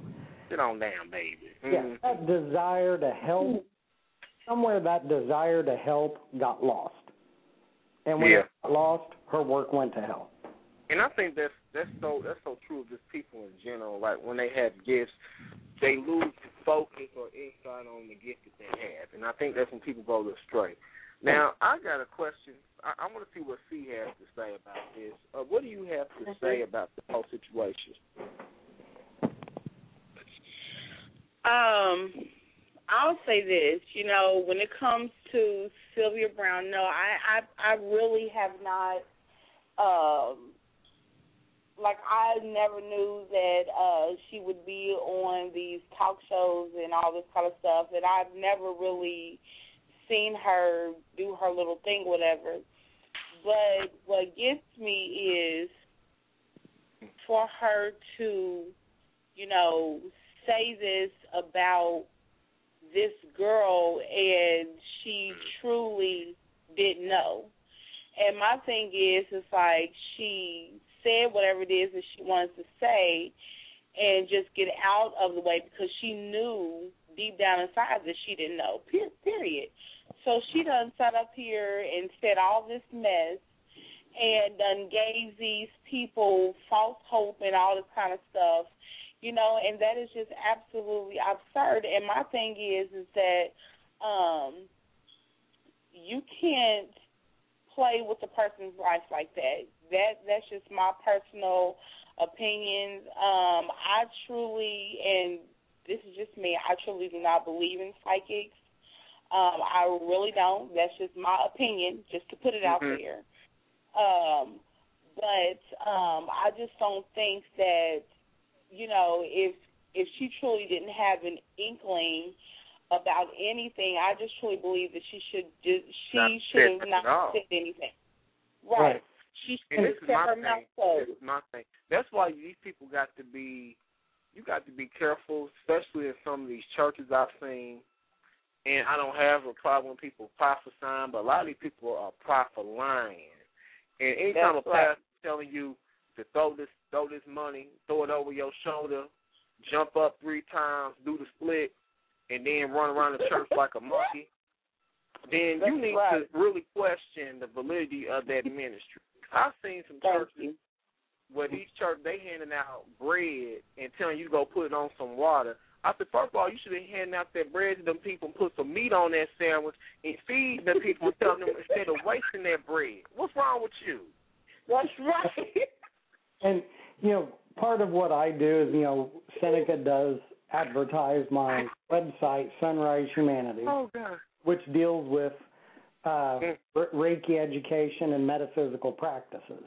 I would be an expert in metaphysical practices and holistic healing things, so I'm quite well versed in these different aspects. And there's this thing called ethics. I will give Sylvia Browne at least a little bit of interest in it, the fact that she said, referred to the guy possibly being Cuban and she was in the house or under the house. That's really nice. But stop before you tell people that someone is dead. That's just bad ethics. You don't do that. Yeah, that's right. That's right. Mhm. Because one thing about this, man cannot give life. So, who is that we just talk about, about death. You know what I'm saying? Right. Like, it's just like, it's a subject that, like you said, Michael, I just think it's something ethically that people need. Some things we as humans need to just lay off of. And I think those two things, regardless of what your opinion is or what your belief is, I agree with you. I think that's just something that just should be off limits. Yeah, and I know of the psychic people that I am very personally good friends with. I have watched one of them to at least half a dozen people bring closure to some instances and have seen them really do remarkable things. But ethics is always a play, and they would never tell somebody something like that. Never would. I think, that, if she got up there and said all that and, like if she truly knew that she didn't know anything, she just should have said, well, I'm not sure about that. And I totally agree with what y'all saying. You don't get up there and you don't predict something like that. And then something that you said, Seneca, or I don't know who said it, but the fact of the matter is that it was sad that her mother had to go to her grave with that on her mind. And my thing is that, was it the fact that Sylvia had said that she would see her daughter in heaven that actually caused her heart problems? You know what I mean? And I for agree her to with, have. because looking at it from a holistic healing point, I'm sitting here going, oh my God, she just set the mother up for some really bad stuff. Yeah, right. And you don't know if that woman could have grieved to death. I know she had like another, but you don't know if that grief could have made that sickness worse to where she could have probably. That's right. Right, because we all know of people that it seems like, especially in some of the elderly classifications, where people they quit fighting. They lose that will to keep pushing. And speaking from the standpoint of a child to a child's mother, that the death of a child would be something that would definitely put someone in that state of mind. Mhm. And and now my thing is that now the girl is free 10 years later, and her mom is not here. Yeah. I mean, my thing is that, I truly believe in Jesus Christ, and my thing is that we know that we all have a time in which we will no longer be here, and we know that is truly up to God's will. But my thing is that, we don't know if it was God's will for her to go at the time that she did. But the fact of the matter is that to get some type of news like that, just like someone said, could have, sped up her death. You know what I mean? And that's just one question that I do have. Was this news something that caused her to grieve anymore and to just die, just die just like that? And, another thing along those very same lines is years ago in Seneca, I even forgot to discuss this with you the other day. I had seen Sylvia Browne, if you want to call it in concert, I guess, live, for lack of a better term, live a number of years ago. And when I seen her live, was one of the things that made me say, I'm not going to do this anymore. I'm not going to follow her stuff. She's lost her mind. And it was in Cincinnati, Ohio. And I drove over there to see a talk that she was giving. And they draw kind of like a lottery, people's ticket numbers out. and a certain number of people could come up and ask questions. And one woman had went up there. I remember it was a young woman, probably in her early to mid-20s, and she said, "What's in store for the future of my health? I've just been recently diagnosed as HIV positive." Oh, Lord. And Sylvia Browne said, "There will be a cure in your lifetime." She said, "You will never get to a point, as long as you do what the doctors tell you, you will never get to a point where you become full-blown, where you become with full-blown AIDS." She said, "You will never have that." She said, "As a matter of fact," she said, "you will be the subject of treatments that are a new protease inhibitors," or she referred to some new thing. She said, "You need to follow a full protein diet to assist your cells in the building of things for the." And I'm sitting here going, "Lady, you're not a freaking doctor. This is nuts. You don't tell people that stuff." Mm-hmm. And I walked out of there going, "This ain't right." Mm-hmm. And that, at that point is when I lost a lot of respect for her. And then in conjunction with every time she had a new book come out, I'd be in a bookstore, I'd pick it up and flip through the pages, and I quit buying them. I'd pick them up and flip through the pages and be like, "This is ridiculous." And I'm a person that has followed metaphysical things for years. I'm going to be 35 pretty soon, and I've followed this stuff since I was 19. And I could tell back then she lost it. So what had, looking through her books, and just what have you seen even in the stuff that she's published that has made you feel that no, this woman is just not right, and she is not. If you write a book and whatever your theme of the book is, you would think that you're going to follow the continuity of getting to the point. So many of her books would restate like a whole chapter from something she's already covered in another book. And even sometimes in the book she says, "Yes, my publisher doesn't want me to recap a whole lot from other things, but I feel it's necessary." And I'm sitting here going, how many ways and in how many books can you retell the same story? So pretty much she's recycling stuff, pretty much what you think. Yeah, she'll take a topic, and what could have been made as a supermarket handout has now turned into a whole freaking book of like 250 pages, roughly, I'm guessing, some more, some less, of rehashing things and not really getting to what she's supposedly getting to. So you saying it's almost like someone taking some damn holiday ham, and making a ham salad, corned beef, hamburger, ham and bologna, ham and cheese.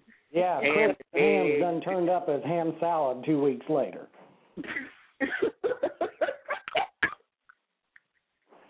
And by then you're over it.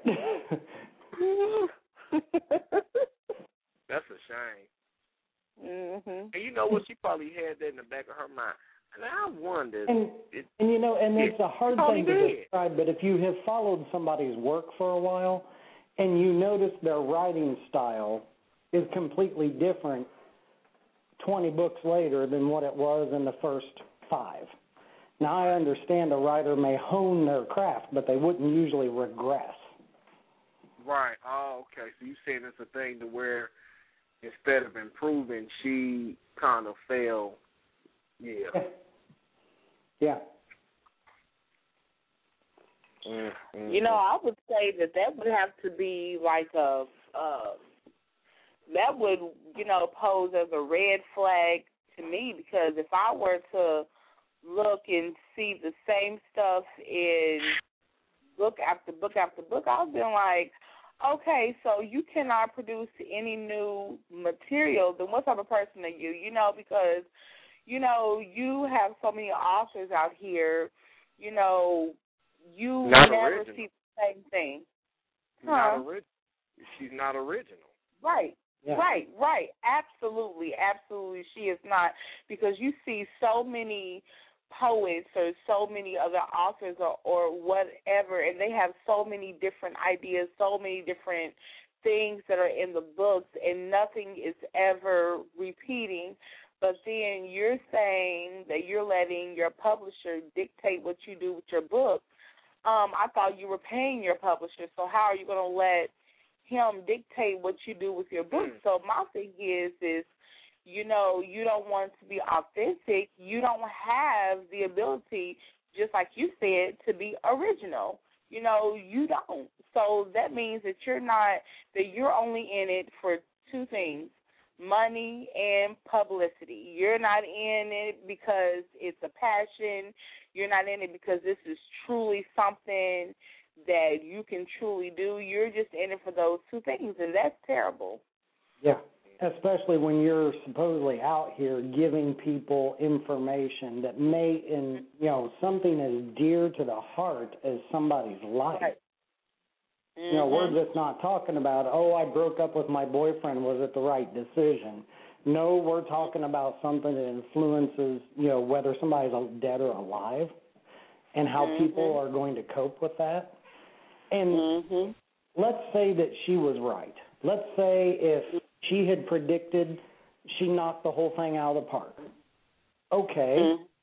Here's another problem I have with how she put it. Oh, he's dead, honey. Oh, God, I really hate it when they're around water. Really? Clean that shit up. You just told somebody's family that somebody's dead? Seriously, clean that. Oh, honey, she's dead. No, I think there's a better way to say that. Absolutely. And like they said in that, like they said, she just thrives off. She's a vampire, like a vampire for grief. Yeah. Grief for time. Yeah.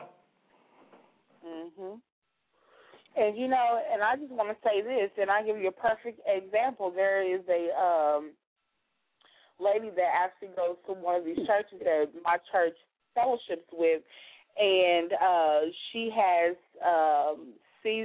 seizures all the time, and she was in the hospital, and so she had fell into a coma, and so I kid you not, there were so many doctors and so many chaplains, and so they were up there, and her two children had came up there. And so it was a couple of the members that were in the room, and it was the children, and it was the chaplain, and it was one other person, and I cannot think of who this person was.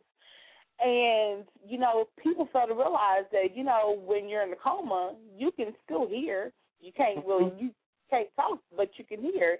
And they said, the daughter who was, I believe she was 16, she said, "Is my mother gone?"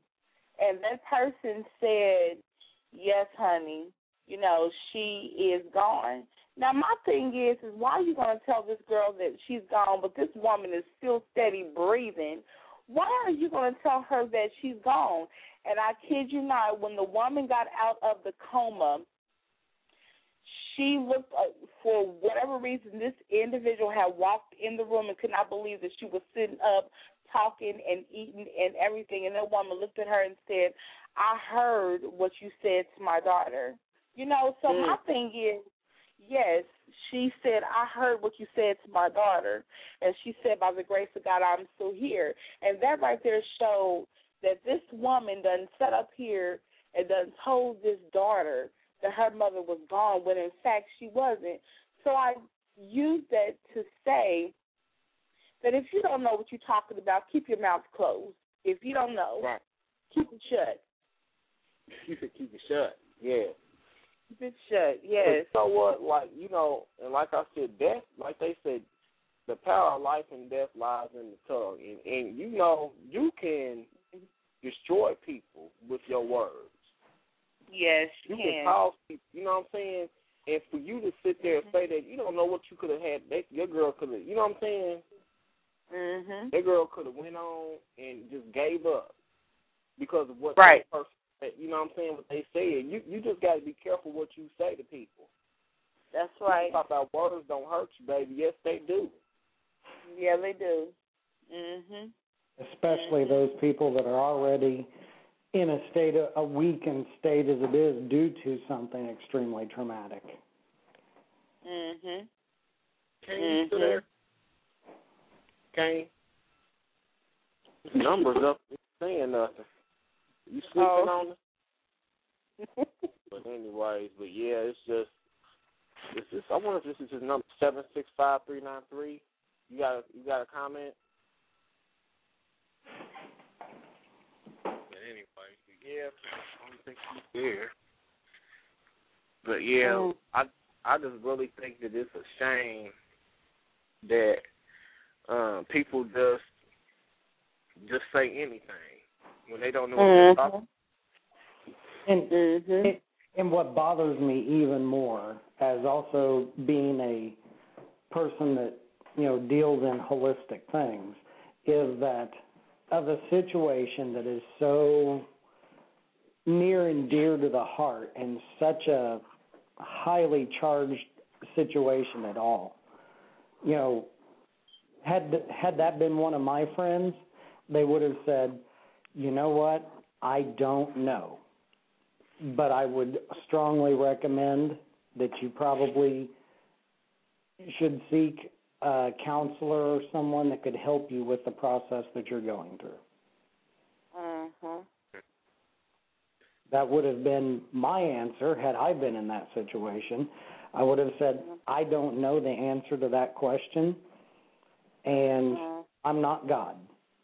I would suggest, due to just simply the traumatic nature of what you're dealing with, that you should probably maybe talk to a counselor about what you're going through if you haven't already. Mhm.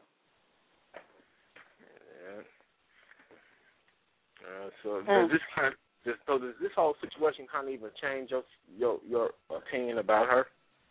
Well, in my opinion of her wasn't very favorable as it stood, but that pretty much finished shooting down whatever type of good I could have really had to think about her.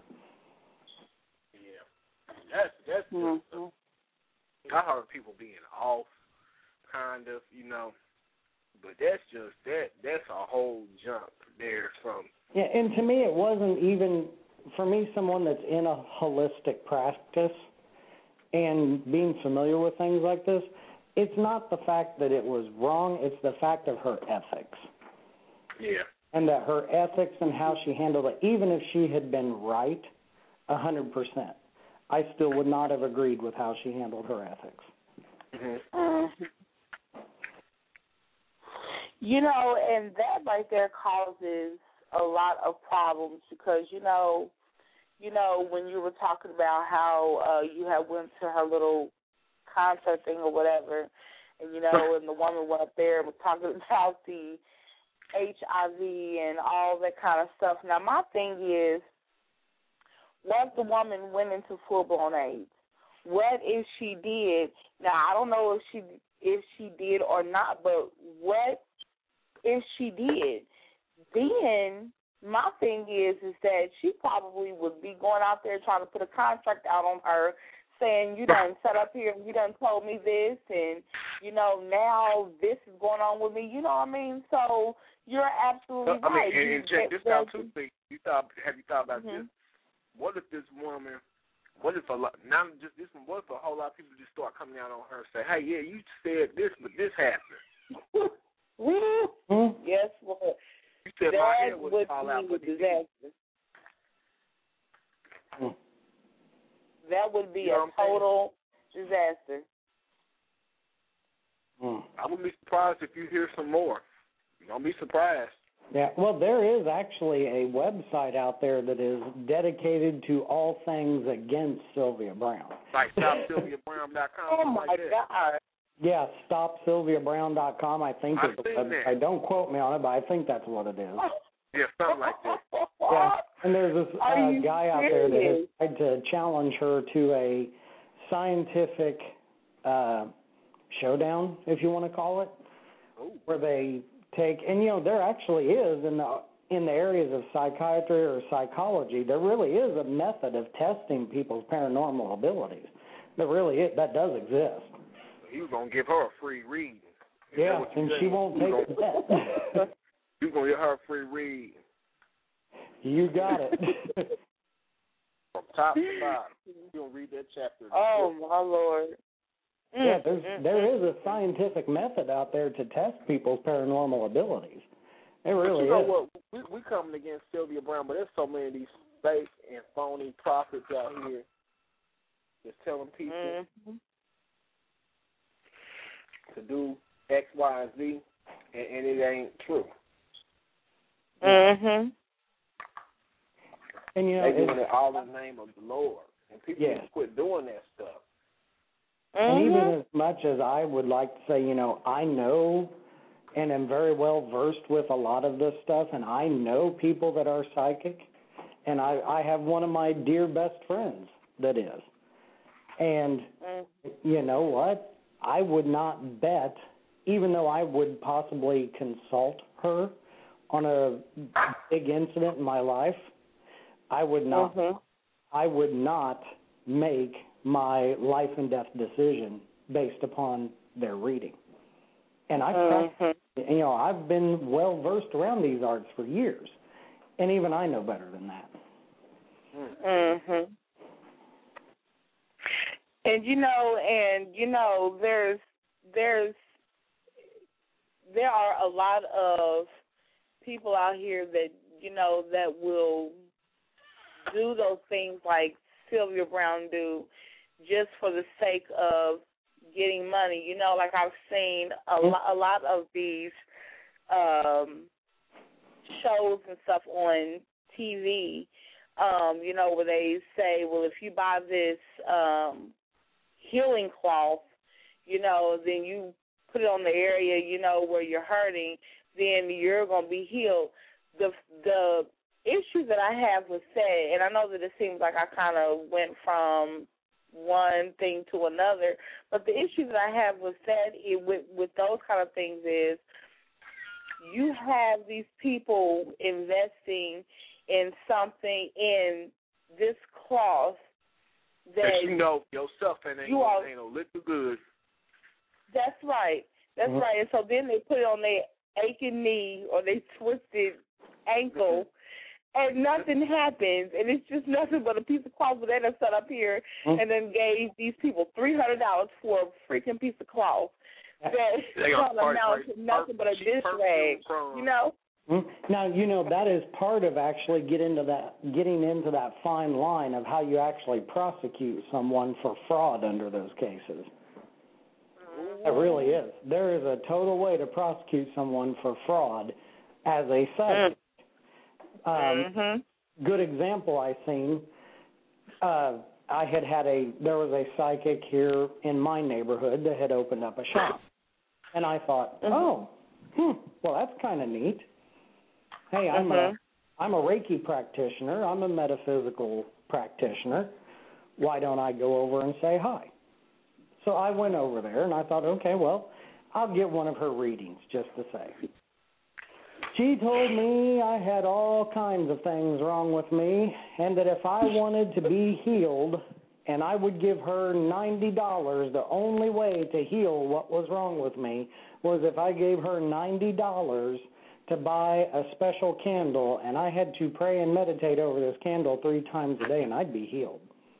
I'll tell you what, the Lord didn't tell me to pray over no candle. I looked at her and I said, sweetheart, that's fraud. I said, you're not going to last very long in this town, honey. That's fraud. Let me give you a free read, boo-boo.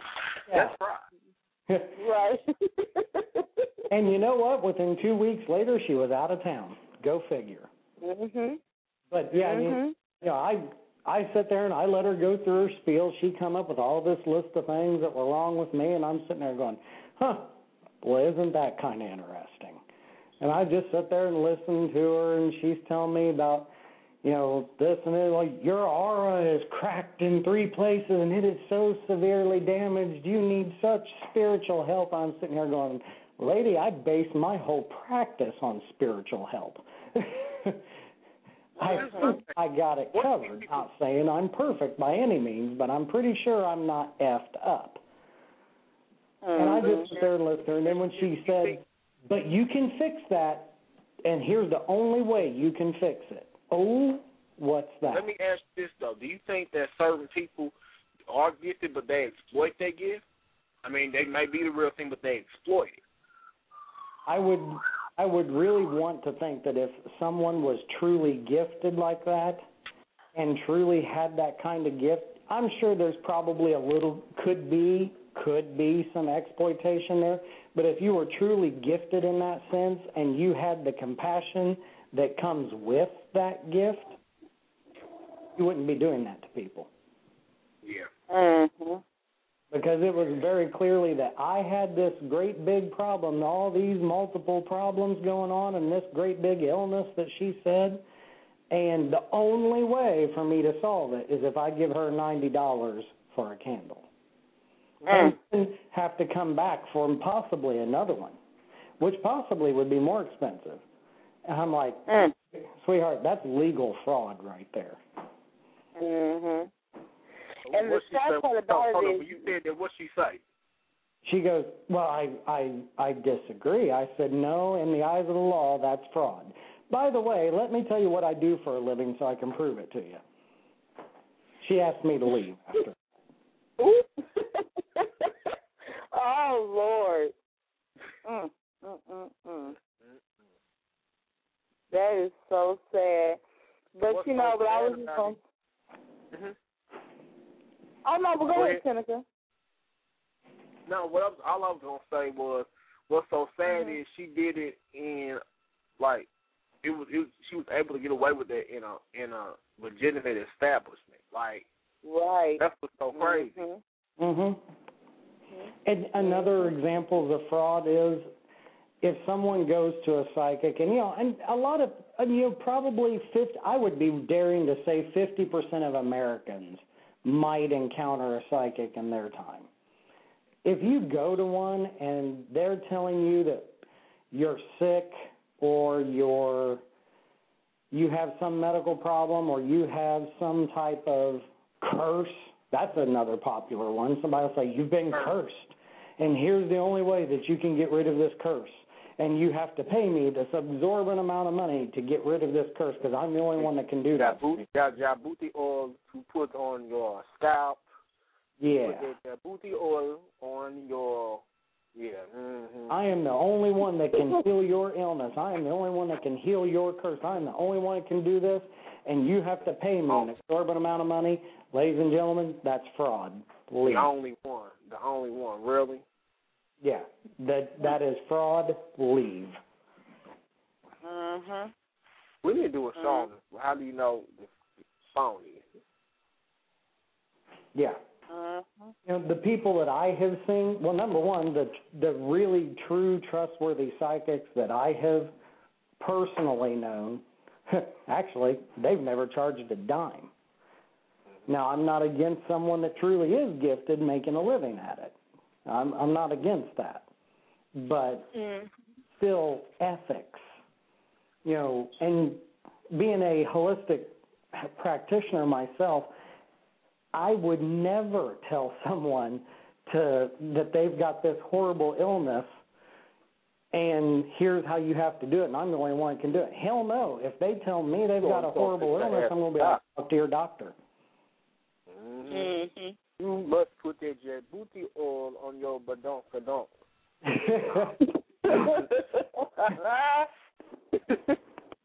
That's just a bad case of dermatitis. You just need to put some damn lotion on your butt. Okay. Yeah. I'm just sick of these people. They just really think, and this is what I'm saying, these people just need to give up all this craziness. Because like, I was watching this documentary on the gangland. It's called Gangland. I was talking about this Haitian gang that is, they were talking about different gangs on different shows. They were talking about this Haitian gang that a lot of people immigrated from Haiti to Miami.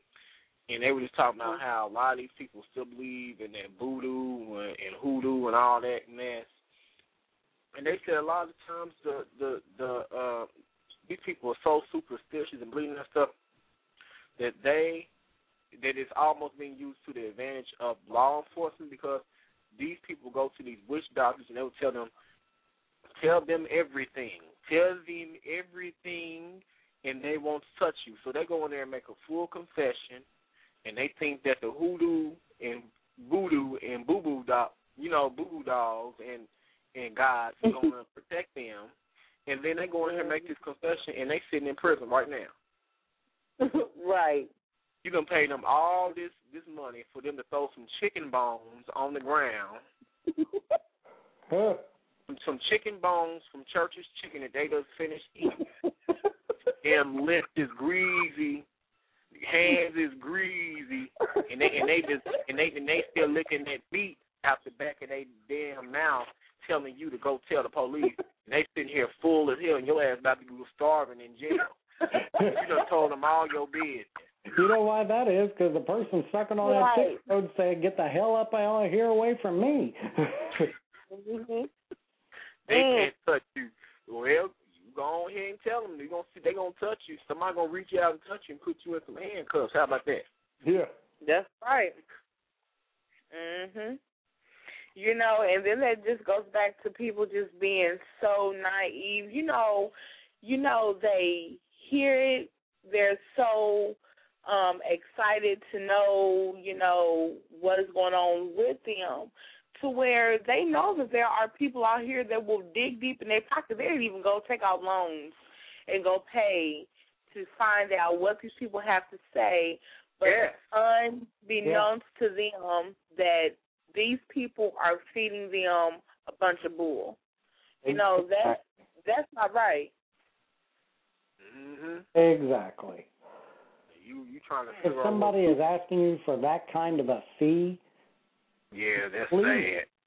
Leave. Yeah. Mm-hmm.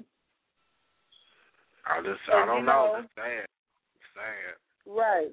You know what? And then my thing is that, and there's another one that I've heard on TV. His name is, I believe it's Kearney Thomas. Like, he always screaming to the top of his lungs about this little rag. Like, he is one that wants to sell this rag and sell this oil crap. And my thing is that he thinks on BET or something, corny. I think I heard that name. Oh God.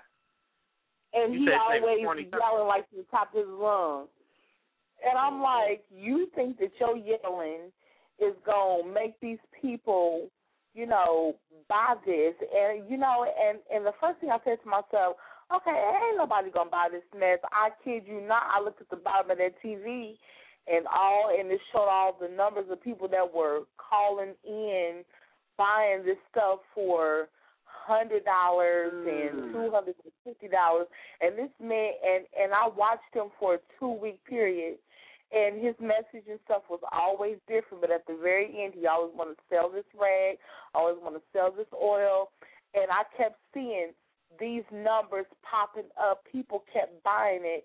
You know how wealthy he is now, and that is absolutely absurd. And these people will get these rags and this oil, and they will pray over it, hoping and praying that they get the deliverance that they want. And then they praying for the rest of their natural life, And it's, oh, my Lord Jesus, it's just. That's like Benny Hinn and them, like you said, they all do that stuff. Mm-hmm. Yes.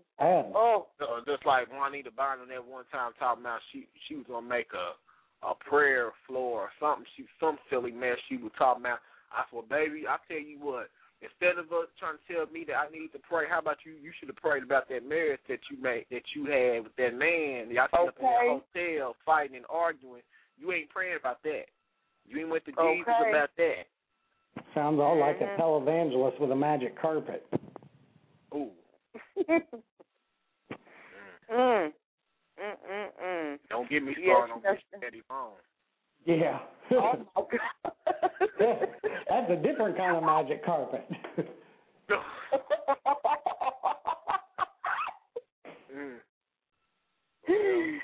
Yeah, man, yes. Oh, my Lord.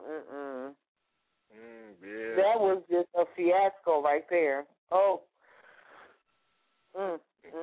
I'm out sowing seeds. You sowing some seeds, all right. They ain't on fertile ground. It so wasn't. Ooh, I tell you that. I said, shoot. I said, you putting on them wigs. Putting on them. You know them. They say you putting on those toupees and stuff. Yeah. Taking them pictures and sending them to them boys. I said, shoot. That must be some good weed there. You do cartwheels and you flip on it, you won't even move.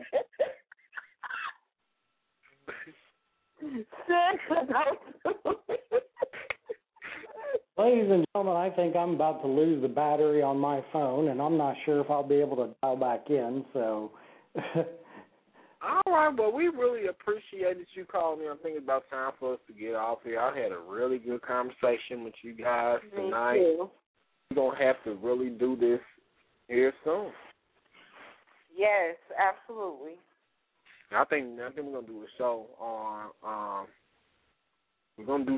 false prophets and false teachers and false psychics and all this. I think that's a show that we need to do. That's a show within itself. Okay. All right. Well, this is the Urban Wire brought to you by the Urban Coalition of Freelance Writers, where we shine a light on issues impacting the urban community. Good night, everybody. Good night. Good night.